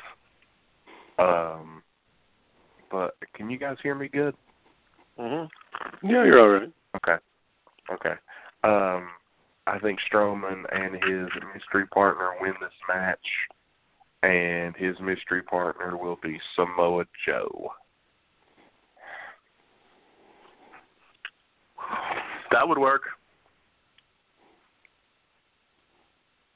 To me, it's the old gimmick of two guys who can't stand each other, who beat the piss out of each other, team up, get the tag title. Okay, but why would he ever pick him, though? He can pick whoever he wants. Why would he pick somebody he don't like? He doesn't like anybody. So then why he don't like anyone? anybody. He don't like anybody, but since they forced him to pick, he might as well pick somebody who's tough or something, some stupid thing. And all right, fair enough. And that way, if they're a team, they can still feud with each other. Basically, they just do one turn on him at some point. And eventually, he turns on him, and we get another great couple monsters out of it. So in other words, the person who should really be afraid of this match is Sheamus, because he's going to be the odd man out. Basically. Fair enough. Not necessarily, but anyway, we're too late to even talk about undercard stuff thoroughly. Braun Strowman's team wins over The Bar because they not only set the bar, they are The Bar. Yeah. But yeah, real little editor's note. The Vince McMahon insistence on no heel managers who could talk. A heel manager would really help The Bar to to be over. I agree. And many guys, many teams, many guys, et cetera, et cetera. So maybe when Vince goes to XFL, or I don't want to wish death on the greatest promoter of all time, but whenever things change, if managers are back, you guys might have my number. Anyway. Take me. I will. You're too damn big. I can get away with it.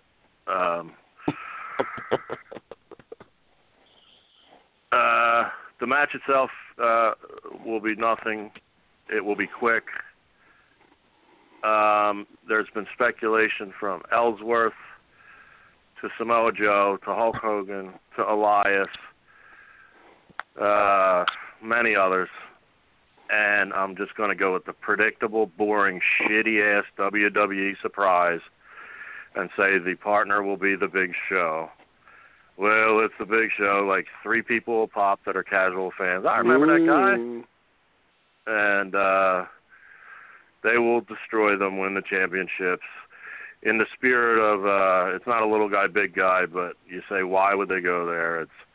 I don't even know if this is an excuse, but there's been weird teams like Show Miz and Jericho, and Big Show always seems to win the fucking tag team title with somebody, and it's always a letdown.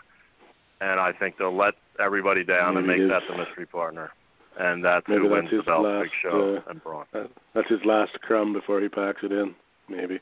Well, he's the one who Braun put him out, right? The last time he was active through the cage or something.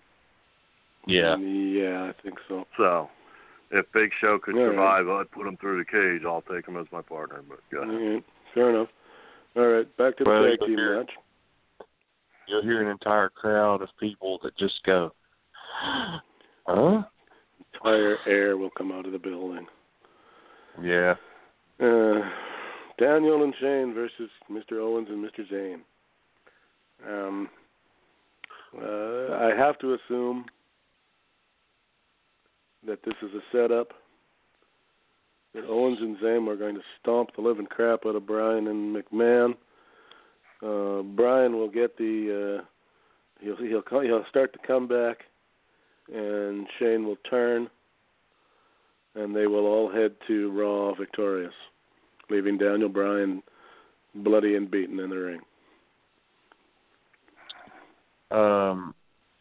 I agree 100%. Zayn and Owens win, and Shane turns heel. And since Shane resigned from SmackDown, Shane will end up on Raw with his sister as the Evil Empire, and Kurt Angle will join Daniel Bryan on SmackDown as a way to kind of shake things up. You'll have 2 faces on SmackDown running the show, and you'll have 2 heels running Raw to try to change things up and get it interesting on Raw again. Okay. My take will make a trifecta. We all agree Shane will turn heel. I don't think it will be overt. I think they'll tease both to the crowd, turning at different points in the match. I think it will be a very good match, not a match of the night at all. I love Owens. Like Zayn, I probably never publicly said this, and it might be influenced by my random meeting with Kevin at a Wawa convenience store, where he impressed me with his coolness. He's a super nice guy. I met him a couple times. And I consider him, if you think about his body of work in the WWE and NXT, I think he's underrated because he has consistently been in, put it this way, I wouldn't say he's the best wrestler in the world, but I would say he's always been in the top 10 for the past 4 years, maybe even in the independent days when I wasn't paying that much attention to him, which I should have, because some of his fucking promos were gold when he had no script, just burying people. And he's got all the tools except the $1 million body, but he got over instead of that. Anyway, enough kissing his ass. Bryan hopefully won't do anything stupid like a missile drop kick where he lands on his fucking head and gets himself out again. They'll tease. The match will be good. And eventually there'll be something to lead to the Shane heel turn, as opposed, even though they'll reveal afterward it was all along. But some kind of ref bump, miscommunication, move out of the way, somebody hits somebody, then Shane goes off. Owens and Zayn kind of leave the deal, and Shane just really brutalizes Daniel Bryan because there is no reason, much like Gargano, Daniel Bryan is a baby face. There's no reason to have him be the bad guy in any scenario. So no, I don't know what will happen in the future. Don't know any future plans with those guys, the four of them, but I know that Daniel Bryan will come out as a babyface and will lose the match. Yeah, he doesn't need to win, that's for sure. He can lose and take the beating and be probably more over than when the night started. So if the booking team's listening to our stupid show because the three of us agreed to chain turns, they're going to have a midnight fucking meeting and make Daniel turn just the fuck Daniel off. Bryan turns, goes bad, goes heel. All right, SmackDown women's match.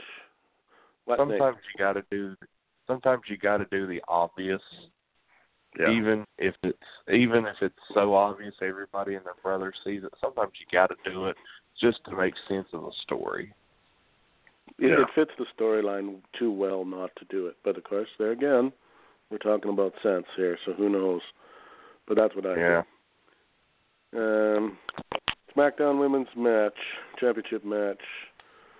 Charlotte, the greatest fucking worker who ever lived, Flair, versus Asuka. Now, I know what I want to see happen here, but I don't think it's gonna. I would love to see Charlotte get schooled and have them run down a storyline where she's not the greatest. And goddamn, I'm a Flair. I thought I was the greatest. What, and have her go down that road of self-doubt, et cetera, but they'll never do that. She'll win. Might not be clean, but she'll retain anyway.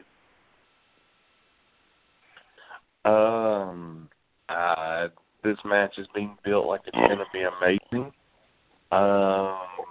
We'll see. I have my doubts. It should be good on paper, but styles don't mesh. Charlotte will be the person that they want to lead the match, and Asuka may not be able to follow with her depending on what they have to do.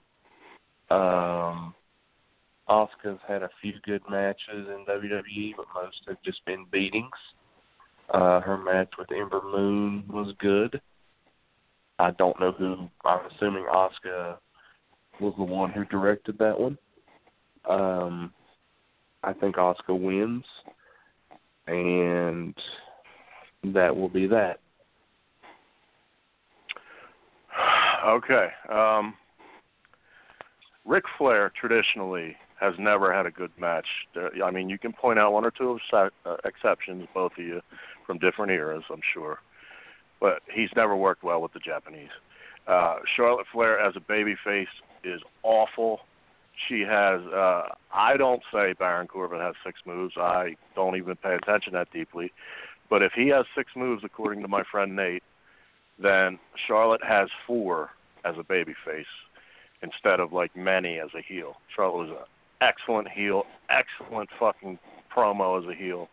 Tore up her old man on television, which was fucking fantastic. As a babyface, she's fucking mediocre at best, just tall and nothing. I'll agree. Asuka has not learned to work WWE style at all, maybe a little bit. They didn't really mesh, in my opinion, in the Mixed Match Challenge. Sasha could work with any of the two of them, and that tells me that Sasha's like the Ricky Steamboat of that equation. She's actually better than the Flair, but Flair gets the push. There's no way they end Asuka's streak with Ronda Rousey on the roster because there's got to be future shit. So Asuka pins Charlotte or makes her tap or some bullshit. As hard as it is to picture Charlotte going down on the big stage, Asuka is, I get that too. So I predict Asuka wins in a match that will be underwhelming at best, and mark my words, either Charlotte's moonsault outside or something that Charlotte does, Asuka will be nowhere to be found, and it will be a completely botched spot. And because they just have no chemistry, the communication's a problem, everything's a problem. What the fuck? My other line's ringing. Here we go. Boop. Hey, I've been listening since the first time I called, right? This fucking show is the biggest fucking collection of three fucking Mark idiots. Listen, I don't know this T.R. Shocker or whatever the fuck his name is, but he's the fucking biggest moron of the three. I looked on the internet, all I could find was fucking some connect me to wide jump or some shit like that. He never had nothing that I seen on the internet. He probably never fucking wrestled. He probably made it all up. But anyway, you guys are disrespectful to the Japanese who are superior to everyone and everything on earth. Jesus Christ. Asuka is a polished 5-star. Do you realize she wrestled Minoru Suzuki? Do you realize Suzuki and her wrestled? She wrestled a man through a 72-star match. You fucking Mark idiots. How the fuck? If it wasn't for my picture of Okada and my reoccurring hard-ons, I would put Asuka's picture up there. And I don't even like women necessarily, but she is Asian. And Charlotte Flair, Ric Flair was the greatest American wrestler in his time in the NWA. It was before I was born, but I watched tapes. You ever watch a tape, you three idiots? I watched videotape. Anyway, I watched videotape of the greats from past, present, and future. And you guys know nothing, and I'm wearing a Japanese shirt right now. Actually, I'm slanting my fucking eyes on purpose, and I have trouble driving, but I'm good at math. But anyway, I hate to say all that, but you're fucking marks if you think that Asuka, the queen, the empress of tomorrow, today, tomorrow, whatever the fuck you want to say, she's the empress and the queen. It'll be a 7-star match, and we'll blow away his fucking Superdome. And it'll be so good, Drew Brees' fucking thing on his face will fall off. That's all I got to say. Boop. Hello. I'm fucking sick of this, because every time I try to check on it, it's calling. That is, I now know who that is. That is an incognito Jerry Lee Lewis. Who? It's Jerry Lee Lewis. Oh, Jerry Lee Lewis. Nutty Professor. Okay. You know, Nutty Professor? That's fucking Jerry Lee Lewis. Jerry Lewis. Back from the grave. Jerry Lewis. The Lee's the crazy. Why, and Haven. Now you got to do that next time. Or I hope he does it next time. Crazy lady. Well, I don't know what that fucking caller said, but I go with Asuka with a choke out and a disappointing match.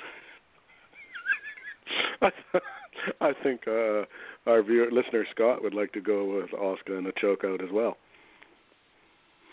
Oh, so Scott agreed with me. I believe so.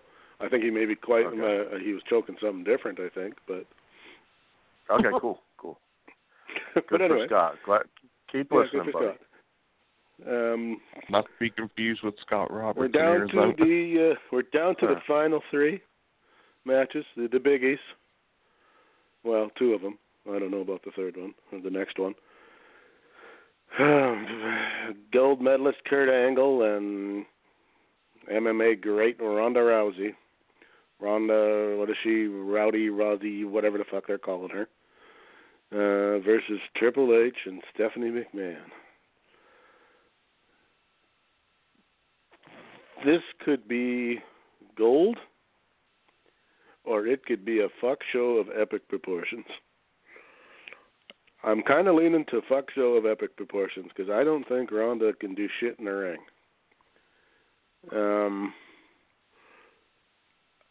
Kurt can, but I don't know that Kurt should be doing anything in the ring because he looked like blown out after one ankle lock there the other night. He was sweating and red, and he looked like he was ready to pack it in. Triple H, well, he's gonna He's going to pedigree somebody. We know that. Will Stephanie McMahon let Ronda Rousey beat her up at WrestleMania? I don't know what they're going to do with this match. I really don't know which way this is going to go. I'm leaning towards at least Rousey coming out looking good, but I don't necessarily know that they'll win. I'm going to guess Triple H and Stephanie win by cheating, and then Ronda gets her comeuppance on Stephanie after the match.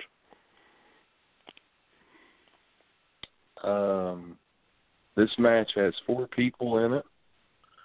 Only one of them have any business in a wrestling ring right now. And he barely does. And he barely does. Exactly. Angle had the match with the Shield where he went down and he went to the back, and I'm assuming, had an oxygen mask and a couple Gatorades and fixed himself and came back out and made the big save. Stephanie never was a good worker, never has been a good worker, never will be a good worker. Don't need to be. No, she doesn't need to be at all. She doesn't. No, doesn't need to be. Ronda is really green, but she's Ronda Rousey. So you can't have Ronda Rousey and not use her. So I don't blame them a bit. This match is going to be a lot. This match is going to be a lot of hoopla, a lot of just nothing too strenuous. Angle and Triple H will do most of the heavy lifting. Kurt and Ronda win, the feel-good story. If you bring Ronda in and have her lose, then what was the point? Even if she gets cheated, there's no point. So Ronda, Kurt win, and a lot of hoopla, a lot of smoke and mirrors to try to make this one look good. Well, and as you said earlier, to add, Nate, there's talk that this match might go last. Yeah, and that would just be a shame.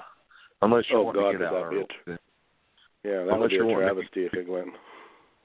I'm not excited for unless this match. They got something planned for it. I don't know what that could possibly be, but unless they pull a fast one. But on paper, this match is like, well, at least Kurt Angle comes out in the singlet, so that's what I'm looking forward to. Kurt Angle can't go. He has a replacement, and it's fucking The Rock. Now, I know that's not going to happen, but it would have to be something on that scale, or else putting it last is just pointless. Well, that's what they wanted, and apparently they can't, but I never believe all those stories about insurance and stuff. But anyhow, my turn. Disagree with both of you. Oh, what a surprise. All 3 of the 4 been around the business for eons, been in big matches, the 2 male performers, their whole career. Doesn't matter if it's once a year. Agreed that Kurt Angle went from the greatest condition ever to strangely blown up, but he reported on his Instagram or Twitter or something that he's training his balls off and his cardio's back up. I think Triple H and Angle will do most of the work, building to Stephanie's, yell and facials and heel mannerisms. It will tell a story. The finish, I am stumped because you can't turn Ronda heel to join them because what's she going to do, beat up a dude? You can't have dudes and chicks fighting each other in WWE, even though you can everywhere else, because that doesn't go along with their women power storyline and their outside activities with organizations and shit. The finish,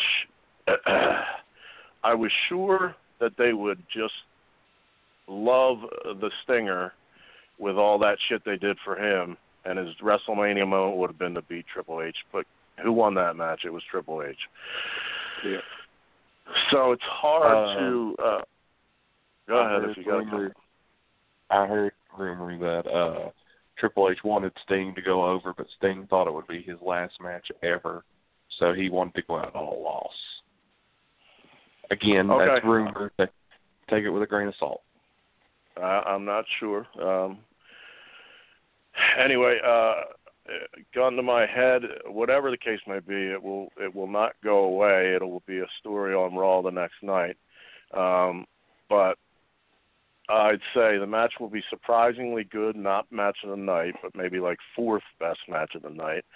And Ronda will be better than you guys are giving her credit for, because they're going over that spot every fucking minute of every day that they get free from their other activities. So it's almost impossible for her to fuck up unless she's totally clueless. I got to go prize of double tap to the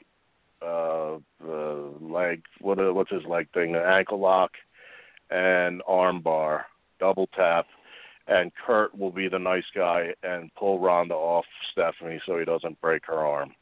And that will be a happy ending if it comes on last. And for now, Ronda will be a successful babyface and valued as the draw she is, because if they devalue her already, that will lose them a ton of money. So, there I go. Do they want her to be a heel or a face? I don't know, but right now she's a face, so... yeah, it's true enough. But what better way to turn her heel than... That goes back... You go ahead. That goes back to the male-female thing. If there was another female involved, I could see her being a fucking heel turn, but she'd have to beat up Kurt Angle. But what if Kurt bends over to help Stephanie so that she doesn't get her arm broken in the armbar? Ronda pops up and clubs him in the back of the head and puts him out. Again, though, what are you going to do from there? Feud Kurt against Ronda, or does just Kurt got to recruit a girl to fight Ronda? Now she's hated, right? Yeah, that's the trouble. Like, who's she going to fight? I suppose you're right. Like, who's next? Yeah, there's nothing that can lead. It can't lead to anything. Okay, so all right. So if that's the case, who's she going to fight if they keep her babyface? They'll continue that storyline. She broke Stephanie's arm, and Stephanie can hire female enforcers. She can bring in somebody to mess her up. All right, fair enough. Like Baszler down the road. Yeah, some shit like that. Okay, fair enough. So we're kind of in agreement that we really don't know what's going to happen in that match. Pretty much. But I think it's going to be better than you guys think. Oh, I said it could have the potential to be gold, but they're going to have to do it perfect for that to happen, and I don't know if they can. But we got two left to go. It could be good. WWE Championship match: Mr. AJ Styles against Mr. Nakamura. I like both these guys. I always thought they never really, despite the fact that Styles is the champion, I still don't think he gets enough of a push because he's not really their guy per se.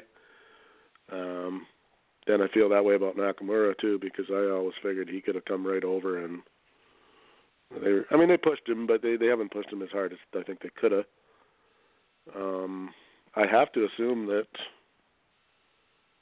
Nakamura is going to go over in this one. Any comment on the match rating with our new match scale? Thumbs down. I don't know how this, unless they totally fuck this match up, I don't know how it can't be at least one thumb. Okay, you're not going to go out on a limb and say 2 thumbs? I'm not sure about 2 because I don't know that they're going to let them do the things they would need to do, because they've kind of grounded some of those moves that I really like to see. You just don't really see them doing them anymore. So I don't know. I'm going to risk one of them getting hurt to the Styles Clash, or and every time Nakamura puts that knee to somebody's head, I shudder, because that's a movement away from being a concussion. Face splatter. So yeah. So I don't know. They risk that with both those guys. I don't know. Do they have the potential? Can they put on a 2-thumb match? Sure. Will they? Don't know about that. But I'd have to say at least a 1 for sure. Who'd you say is going over, Nakamura? I think Nakamura is going to go over. Okay. This match has no reason not to be the best match on the card. They are building it like it is a dream match, even though it's already happened once. These two are very familiar with each other. They know each other well. They've worked each other before. The only thing that worries me about this match is I think it's going to be good. It should be 1 thumb up no matter what. The only thing that will stop it from being 2 thumbs up is, well, there's 2 things. 1, does WWE limit them? Does WWE limit them on what they can do? 2, does WWE cut their time depending on what goes long? Because they're going to give Angle, Rousey, if that goes on before this match, they will give that match more time than it needs. And they will cut this match. Because to me, WWE is more concerned about Brock and Roman and Ronda and Kurt, Triple H and Stephanie than they are this match. This is the wrestling fans match. The other 2 is the sports entertainment fans match. So this match should be amazing if it's given time. I think Nakamura goes over.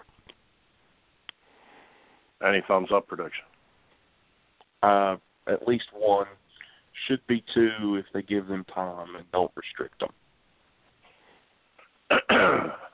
Okay. And even though I hear the other line ring, and I'm not letting that guy come on because we went too long, but he usually comes on when he hears a Japanese name. But anyway, maybe that'll be for the review if he calls. Japanese. This will just be, yeah. This will be Asian Scott or something. He'll be in the stupid 7 eventually. But okay, I'll try to be quick. As the date grew closer, and especially with the competitive nature of the guys who really like to work in the ring, seeing Gargano and them tonight, that does resonate with some of the boys. Like a guy like Orton will be like, I don't give a fuck. But guys like Bryan and Owens and Styles, etc., care about that shit. So the time, I think, they also, like you made a good point about who they care about, the Angle match, the Lesnar match, and this match. They can't put any of those 3 in front or in back of this. They got to spread that out over the time because that'll fuck up the focus and shit. But anyhow, I'm leaning towards they are going to give them 25 minutes. 25 minutes, I will absolutely, because I've said this before, I disagree with Tim a little bit in that he came in on fire and had an amazing match with Zayn. And I just don't think he knew how to get over enough besides his music, and he learned, and now they put him in the right town in Philly when he won the Royal Rumble, and it's going to be the right crowd at WrestleMania because there'll be a lot of smart people from all over the world, smart geeks, who are going to salivate about this matchup. I'm going to pop like a 13-year-old when his music plays. I love that fucking song. What I don't like, and this goes back to Jericho beating AJ in his first WrestleMania, is the lack of respect for AJ because everybody says he's the best worker of the modern era, yet he jobs for everybody, and you can't keep doing that too much. Unfortunately for him, I think he jobs again. I think that they do pull out a 2 thumbs up match, and you will see a hug after the match, one of those mutual respect like we did it. A lot of false finishes. He will kick out of the King Shasa or however you say it. He will kick out of the fucking calf crusher. Not kick out, you know what I mean. And the Styles Clash. They'll both be bewildered, and then a second or third King Shasa will get it. They'll both come out baby faces, raise each other's hands, and announcers will put it over, crowd will put it over, and it will be a 2-star match of the night if you're into in-ring And I changed my tune completely on that within like the last 24 hours for some reason, but I think it will live up to the hype. And Nakamura, for the third time from us three, will go over and will be champion. All right. So that leaves us with the big one. And possibly a sneaky match to and possibly some kind of a Cena Undertaker thing too, which nobody seems to be talking whether anything's going to happen there or not. So we won't go there. Rumor has they're waiting for next year. Good God! So the Undertaker can be even slower and in worse shape? I don't know. I guess he's probably starting his entrance tomorrow, and then by the time he gets to the ring, it'll be 35. Nice. I think since we already opened that can of worms, why don't you just give that opinion? All right. What do you think, if that happens, if they decide to go down that road, I have to admit I would love to see him come out on the bike in the American Badass fucking thing with Kid Rock and the whole 9 yards. I'd like to see that. Don't know if they'll do it or not, but I wouldn't mind seeing that. I don't know. I mean, I never thought he ever should have lost when he did. No. And it sure as hell don't hurt John Cena any if he loses. If anything, it might be as a notch on his belt that he fights him to the bitter end, but just doesn't quite have enough and loses. I don't know. Undertaker should win that, but of course this is WWE, so who the fuck knows? And he may want to. I mean, if Cena was full time and all that, I might look at it differently. But he's kind of like headed down the road of only working every now and then too. So I don't know. He doesn't really need to win, does he? Nope. No. So my thinking is you finally give the Undertaker the send off he should have had, and let him go over and finally retire that motherfucker already. But you know how the WWE works, though. We need a name. God damn it! It's WrestleMania time, and we need a name. Phone up Mark. See if Mark will fucking dust off the boots. We throw enough money at him, maybe he'll wrestle again. And I can't blame him for doing that. If they're throwing millions of dollars at him or $1 million for one fucking match, I can't blame him for taking the money. Mm-hmm. Nate? I think Taker should be done. However, they've built this up for weeks, and if something doesn't happen, then what was the point? But it's a no-win situation. Taker shouldn't lose, and Cena shouldn't lose to a guy who's in his 50s who got beat by Roman Reigns. Taker losing the streak made him not as special anymore. Granted, we love him. I love Taker. I love him. I love Taker, but it's time. I don't want to see him anymore. Except at the Hall of Fame. Any more than I want to see him. I mean, with Hogan, he'd get a pop. Well, yeah, he would, but good God, he just doesn't belong there anymore. It's time for those guys to go, and finally, or if Ric Flair hits the ring, okay, we just don't need to see it anymore. Let's keep the memories as good as they are and leave it be. I kind of got lost in Nate's. Nate, do you think there's going to be a match? I'm sorry, I had to move across the room in the middle of your dissection. Is there going to be a match? Is it going to be a good match? Who's going over?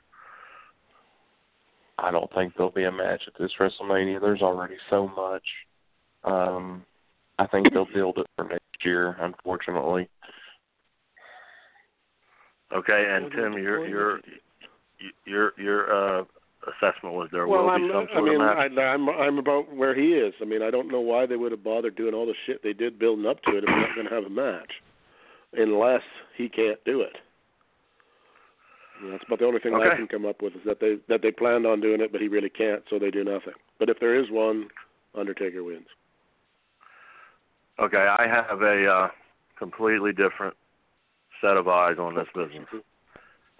I have a year-long angle, which will play out tomorrow. The year being the hat, the gear, the legitimate retirement of The Undertaker, even though I think he fucking came back for something in between, didn't he? I'm not sure if that was this year or last year. Did he stay away a full year? He hasn't wrestled. He hasn't wrestled since WrestleMania. Right, he was on Raw 25. Okay, I knew he'd come back for something.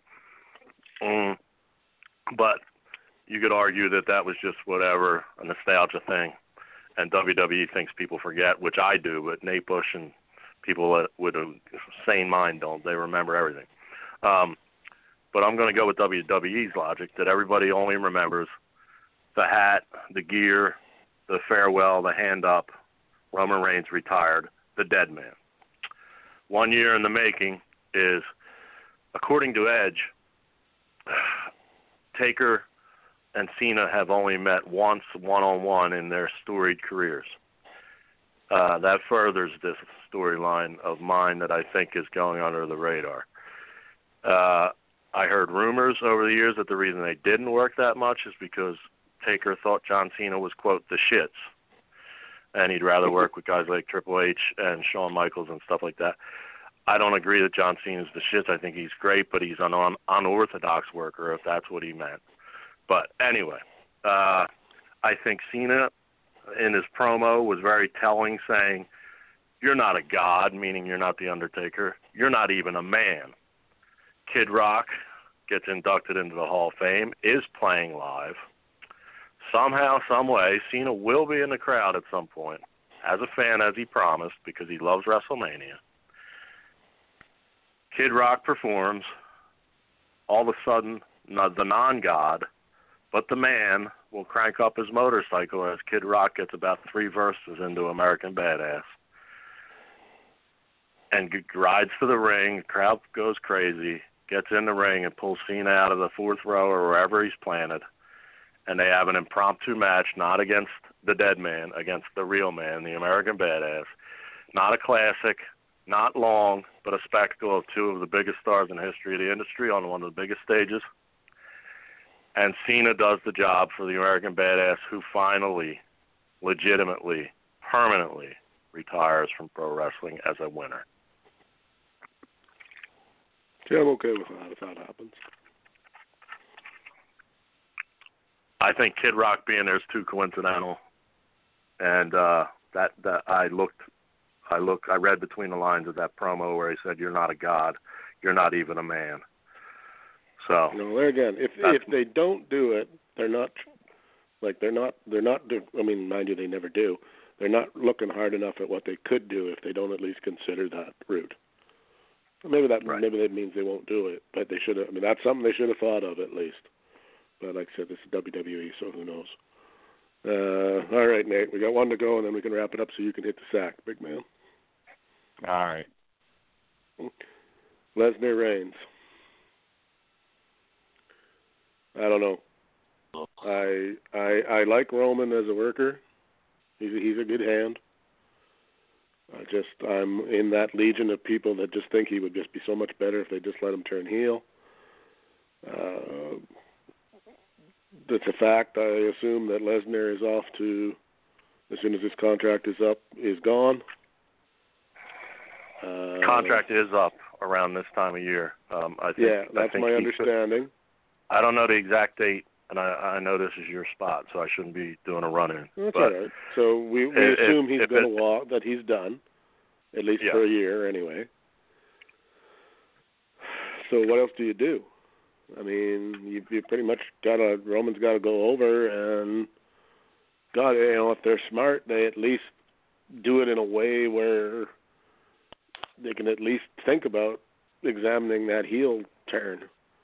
Maybe he's not quite the Stone Cold babyface, and maybe he's not quite the Stone Cold heel, but he's kind of Austin-ish, maybe. Although I don't know if he can pull that off, but I don't know. I mean, they've got to they can't let Brock keep the title. That's all he has to lose. Thumbs up rating too.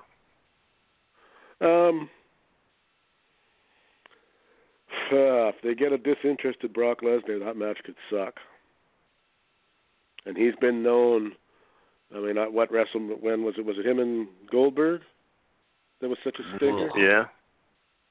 Stealing my thunder he a little has bit. he has a reputation for, if he thinks he's done, for not bringing it. So I wouldn't be at all surprised if it's at best a closed fist match. Okay. In pro wrestling, there are certain things that are guaranteed. One, Hogan must pose. Damn straight. Two, never give up. John Cena. Roman wins at Mania this time. It's going to be the match could be a thumb up, could be a thumb in the middle. If Roman doesn't win, then hell, who beats Lesnar? It's got to be Roman. When do they beat him? I mean, it's got to be. Roman has to go over. And it is his fourth year in a row main eventing at WrestleMania, and the second one of him winning a title. And everybody and their brother has saw this match coming for a while. And Roman's a good worker, just don't like the way they booked him and the way they have booked him. Nothing against him. If they booked me like that, I'd do the same thing he's doing. Lesnar. Yeah, you cashed the check, baby. Lesnar and Roman had their match at 31, and it was okay. Not amazing, but it was all right. No surprises, no nothing. Roman slays the beast. We've been building to this for a while. Okay. One caveat I can say about the contract, who knows the exact date, so if they're going to do any kind of swerve or there's any kind of miscommunication or Lesnar holding them up or whatever, they could do it the next night, but I doubt it. So, that said, Dana has officially announced he's coming back. He didn't say when. He's probably not allowed to say that legally. So, therefore, I don't see any fucking split contracts between UFC and WWE. I see Brock's made up his mind. So the title will change. I hope to God they don't put this match on last because, like Tim said, it will have not as much of an obvious tone, but an obvious tone of some level that Brock's leaving. So why get invested or give a fuck? I think Brock's a little more mature, other than that thing with Ambrose, who he had no respect for, but otherwise he's been somewhat professional as far as selling for people and doing stretcher jobs and shit. So I think he will sort of respect Roman and give him a little bit of a decent match. And Roman Reigns, much to a chorus of boos, will hold the title, and if they end it that way, it will be really bad, what do you call that, match order, but there's another term in wrestling. Hopefully they learned from last year when they did end it that way, and it was kind of like, you want WrestleMania to end with the pop, not with the crowd. Yeah. Apparently not. Apparently not. Well, it should, though. Past 2 years, they've ended it with Roman. Past 2 years, Roman won the title at 32, and he beat Taker at 33. They don't care. Yeah, but it's all about they've been trying to get him over. Okay, well, I'm not saying they care. I'm just saying it's how they should end it. It should end. Well, the thing is that everybody goes home happy. There's no. What the fuck did they just do to me? Well, last year there was at least Taker got his moment to sit up. They stayed on the air for however many minutes till he put his shit down. Then he stopped on the ramp. So that was the last impression to get away from the Roman impression. There's nothing they can do when Roman wins over Lesnar except put over Roman. There's no, thank you, Brock, or anything. So, no. If they put this on last, they're really fucking stupid. And Go ahead. My thumbs up will be 1 because I don't think they can have a bad match, but there's no shot if you know the finish that it can be a good match. So 1 thumbs up. Reigns new champion. Monday new directions hopefully for everybody. Yeah, because my question was going to be is, okay, if Reigns goes over, which we all admit he pretty much has to, who is his next, who's his opponent going to be? Who's his run against? No, I don't know. Well, I don't either. That's why I'm kind of wondering, like, okay, so they let him win. All right, to what end? Where are they going with his victory? Maybe they don't know. That's a distinct possibility. I really think they have such blinders on about Saudi Arabia in like 15 days or whatever after. But they don't care. They'll just have him do interviews and get booed until Saudi Arabia's are over, and then they'll find a new opponent. I don't know. Jinder Mahal? They haven't even begun to think about that. All they're worried about is making sure. I think they're more worried about let's get Roman the title again at Mania, and let's, God damn it! This time it's going to work. Yeah. I heard. Go ahead. Remind me to go back. I heard Pritchard say once that Vince McMahon, and this was on his podcast, he said that Vince McMahon, if he gets an idea in his head and everybody disagrees with it, and it doesn't work, he is going to do his best to prove everybody wrong. And I feel like that's what this Roman thing is. It's what he's always done. It's kind of been a success, really. I neglected not a big part, but I had I think 2 people were on this line about that women's match, and I forgot a essential part of it is that Carmella will cash in the Money in the Bank to a prone, like some deal where Asuka will choke her out, but it'll be like just coming from getting figure four'd with that fucking thing that Charlotte does or something.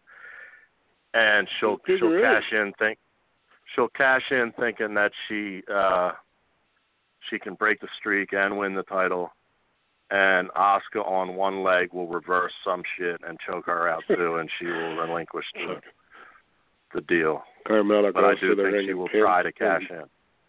Pins the wrong girl. Something fucked up, but she will try to cash in too. I could see that. Well, they almost got to use that up. They've been teasing that for fucking ever. I mean, they're almost back around to the time when the next match comes for the new one. They pretty much got to use it here, I would think. Well, they basically, by having her keep it this long and not doing anything with her, they basically realized, oh God, we fucked up. Yeah. That's almost we don't really. She's not ready to be the champion or can't do anything with it, so we don't let her cash in. You could see that being one of those ones where just one day they just stop talking about it. Yeah, I can see that. So this show was probably longer than WrestleMania will be tomorrow. But did either of you guys check who won the? Did either of you check who won the main event and how it went? Oh and no, what the I didn't. Was? What was this? What was this thing? With our friend Ian Riccaboni, who was nice enough to come on our program, is a great guy. Working there, my friend Carrie Silking, former owner.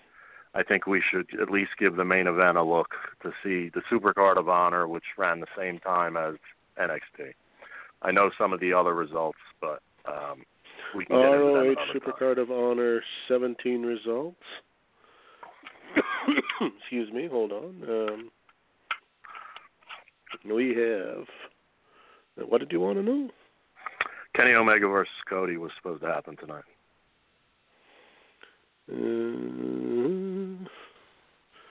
Good Lord. I'm sure they went over.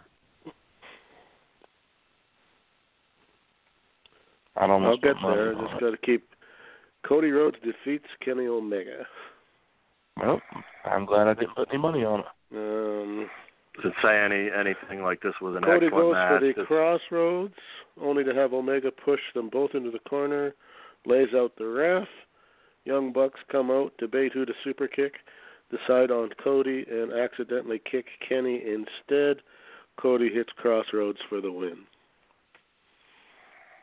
It's actually really good booking there. So interesting booking. As little as I follow that, the Bucks have been tweeners because they're friends with Kenny and the Golden Lover deal, and Cody's trying to be that heel leader and swaying the Bucks and tricking the Bucks. So I'd actually like to see that. So I'll say something positive and say that's good. I think Cody overrates himself. He's been going on a rampage on Twitter saying he's like the best in the world, and that's why I was interested in if there was any comments about whether it's a 5-star match or not or something like that. Not in this, but Cody's still the same worker to me. He's improved on the mic because he just says what he wants, and his look is better with blonde hair. But I don't see him being, in the conversation of an AJ Styles. But the thing I thought was more interesting that had nothing to do with this was Harry Smith throwing hot coffee on Jake Roberts at WrestleCon. Did anybody get confirmation on that being a shoot? I don't know. I haven't heard any more. It seemed kind of hokey to me, but Jake, if he's back on the sauce, he could have said your fucking father was a pussy. According to Smith, Roberts refused to apologize to him for disparaging comments he made about his father. Smith confronted Roberts at his table. Roberts declined the conversation, and it went from there. He offered to step outside and settle their issues. Roberts told Harry to fuck off. At this point, Smith grabbed a hot cup of coffee and threw it in his face. Wow. So, if that's a shoot and that's a hot cup of coffee, if that happened where they said it happened, there's got to be video of that somewhere. I don't see any here, but somebody had to have captured that on a cell phone. Well, if for some reason there is no video, then it's a guaranteed shoot. Then one has to wonder even more, yeah. So, not unlike Conor McGregor. If I'm a 60-year-old broken down Jake Roberts, I would have said whatever he wanted to. I would have said whatever he wanted to hear if he's coming to defend his deceased father with all his fighting ability. Yeah, that's not a brave move. But Nate Smith, Nate Bush, check out. You're tired. Mm-hmm. Go to bed. Last comment on that. Last comment before you go. I downloaded the Twitch app, and I think House of Hardcore was on. I think I can watch it. A replay or something. So if Smith is in the corner of our new buddy Lance Hoyt, Archer, whatever they call him now, then we'll know a little more whether the reality, because that's criminal charges if he legitimately threw hot coffee on him. You'd think so. Yeah, we'll see. It'll be interesting to see how that plays out. Hopefully, I wish cooler heads would have prevailed there, but what can you do? I need Nate to stay up for one more pervert thing, and he might not even share it. He might not even share it because he's 28 and I'm 48 and Tim's 50. I look at the Instagram videos, and on Bourbon Street last night was a weird mix. Tori Wilson's always been a favorite, so she had on her page, it was her, Gail Kim, Candice Michelle, TNA Rebel, who I love. If you ever see her in person, you'll understand why. And Christy Hemme, who looked shockingly hot and just almost died delivering quintuplets. Literally 6 months ago, she had quintuplets, and there was fear that she and the kids all might die at one point, which is weird to me that she's out looking hot with quintuplets and other kids, I think, too. But anyway. Gotta pay the bills, baby.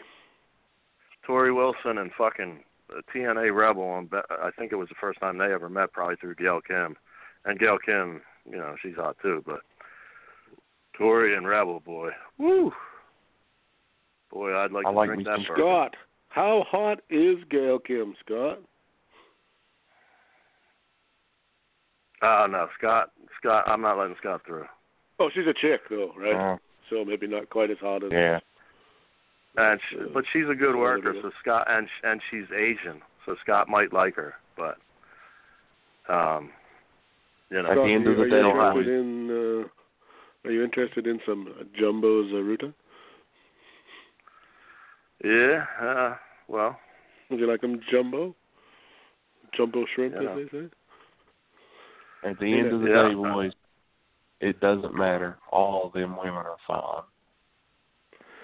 Yeah, there's no uglies in there anywhere.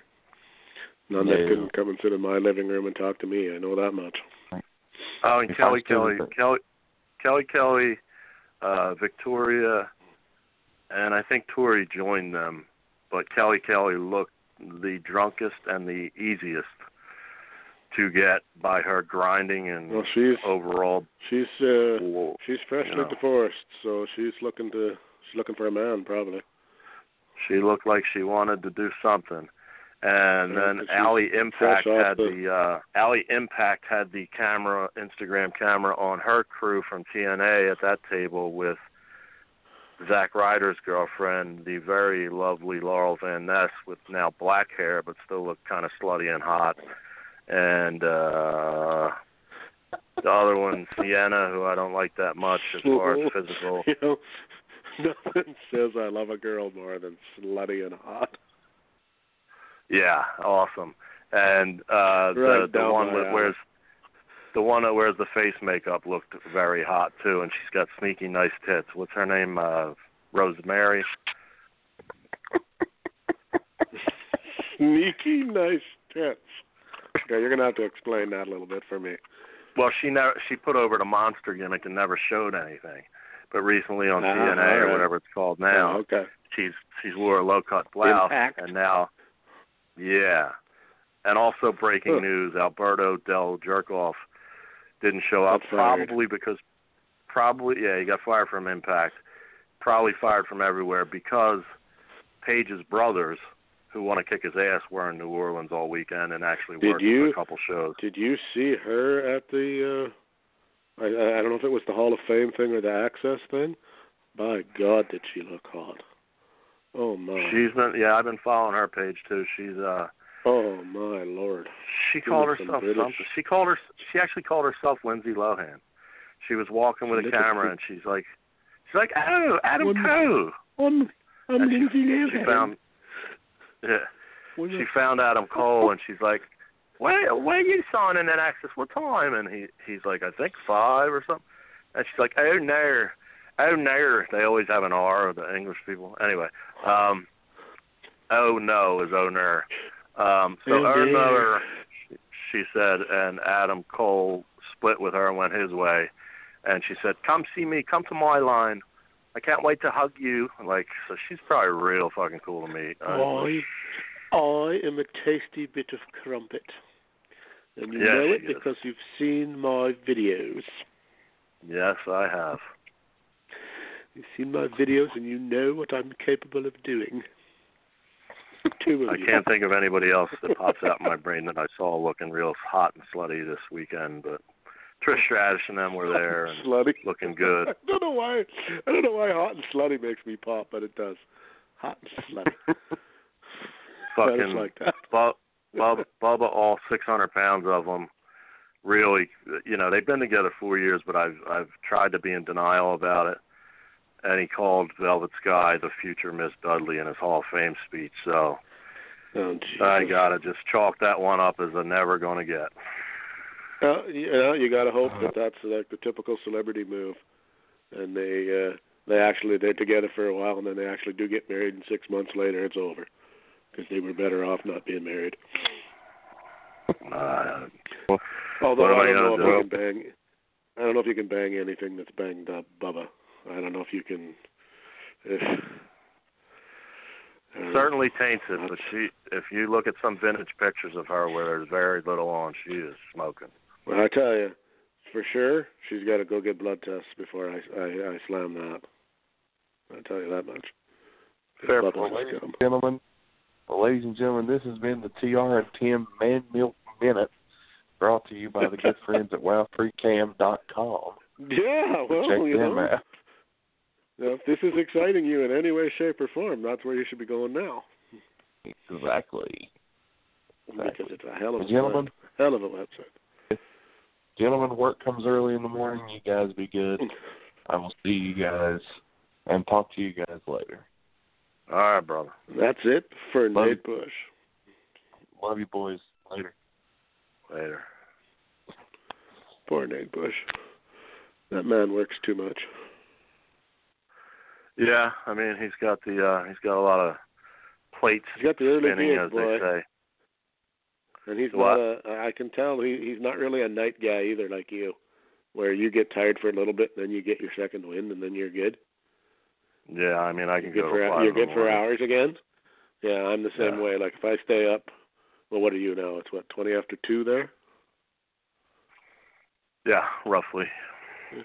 Okay, so you do another half an hour and you're up till 5:30 probably, eh? I'm going to be up late, and I shouldn't be because I got to do some shit, But Sunday it is, and it's not. I can't really get a lot of the stuff done until Monday anyway. I was going to say most shit is closed on Sundays. So. Of course, I would never reveal my salary from this very lucrative job at Wide Men Can't Jump, but I meant to tell Nate that. Tell Nate that the treasurer's office check came today, and it came very handy. It's good that our treasurer is doing what the president of the company, which is me, because I have no real power. I'm Jack Tunney, president. Well, it's kind of funny. What's kind of funny to me is that one of those goobers attacked him, probably thinking it was me, because. Why would you attack a Wide Men Can't Jump guy from West Virginia who likes the T-Wolves about the process? But he said he had to delete somebody or block somebody because they were harassing him about us having 5 listeners or something. It's kind of ironic on a day where I got a paycheck from doing this silly thing that we do. I also thought that comment sounded very like someone who we don't talk about anymore.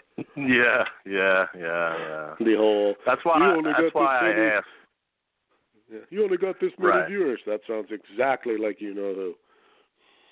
That's why I asked the screen name and if he looked into it and stuff like that. And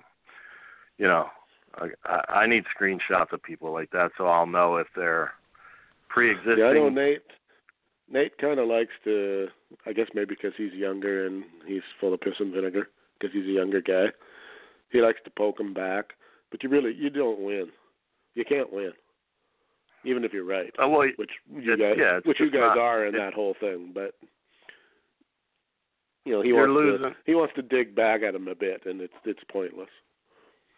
Yeah, I mean you're kind of losing the battle just by being in the battle with the less intelligent.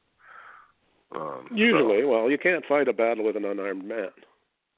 Yeah. And if it's intelligence we're working with, let's be honest. I mean, you've been on what used to be the forums, and you've been on the Facebook pages and seen these guys who, I saw one the other day where the guy just, 2 guys going to war over who was the better worker, and it's just like, dude, it's all fake. Yeah. Anybody let you guys know that it's not real? Yeah. It doesn't matter. And even if it wasn't, there's no way of knowing whether Ric Flair in 1983 was a better worker than this guy in 1962 and this guy in 1949 and all this stuff. And does it even matter? Not really. I mean, I guess you can talk about it constructively, but you're a fucking idiot because you think that the Flair Steamboat match in Minneapolis wasn't as good as the Flair Steamboat match in Tennessee. I mean, fucking who gives 2 shits? Really, like it. But yeah, there was some hardcore shit going down. Only wrestling fans are the weirdest group of people ever. But now secondary, in a close second, is process people. Process people are the second most weird I've ever encountered in any type of... Well, they weren't, like, I mean, okay, like, you know that I'm not invested in that the way you guys are. But even I'm reading it and going, okay, part of this are you guys not grasping. Like, are you too stupid to grasp the concept entirely? And that's why you don't understand it? What is there to argue? Nothing. That's part of it. That's part of it, I think. They don't really know what the fuck. Or that they somehow think that to be a fan, you have to be for that. I don't know if they think you're not really a fan. I don't know if they think Nate's me or Nate's Nate, but on the Wideman page. But you know, little do they know their fearless leader Spike and I are kind of old buddies. I like Spike. I don't know if he's working just to fuck with his dad, but it's worked for him because he's got literally 1,000 or more minions that follow his hinky fandom, trust the process garbage. I mean, I know that. And he's made money off these idiots, and they like I said, they have 7 followers, 4 followers, 3 followers, 9 followers, and they all follow him. And he'll say something like the process worked, and they'll retweet it, and then they'll argue with everybody else. And that, like wrestling weirdos, they argue to the point where they want to fight or they want to sabotage their account. You're all you're stupid, and we're gonna. You know, some of the stuff they said was just like, good Lord. I mean, it's just a game, guys. I mean, I know you guys love it. I mean, I love hockey too, but good Lord, I'm not gonna spend my days fighting with some idiot who swears up and down that this draft pick was better than that one. I mean, whatever. I mean, if that's what you think, fine. I don't mind you thinking it. But this is a little bit different. This is not a subjective look. It's a factual look at who picked whom and where those guys are now. And it's quite simply, I mean, you can't give a guy... Like, even for the draft picks, well, thanks for him. You know, with him we got Fultz. Okay, well, what's Fultz done? Nothing so far. I mean, he could turn out to be all right. Or he was out 68 games and headbutted Joel. Or, you know, or he made the trade that got him the Simmons draft pick, but he didn't pick Simmons. No, he didn't, and he wouldn't have. So, and they know it deep inside if they have any knowledge. I mean, that's like saying in whatever sport. You made a trade in, I don't know what the years were, but you made a trade in 1992 and got your team a first-round draft pick 4 years later. And in those 4 years, LeBron James came along and your team picked LeBron James 3 years after you were out of the franchise. Well, you don't get credit for that. That's exactly what it is. Yeah, you know, you lucked into that there was somebody that turned up 2 years later that was worth picking. That could have just as easily went the other way. I'm trying to think of a famous... I can't do it at hockey because I'll fuck it up, but let's just go football because that's something we both know. Let's say Dallas. It's a stretch, but it is equally as stupid as, say, Dallas wins the Super Bowl, God forbid, next year. Oh, what a beautiful year it would be. It would be like me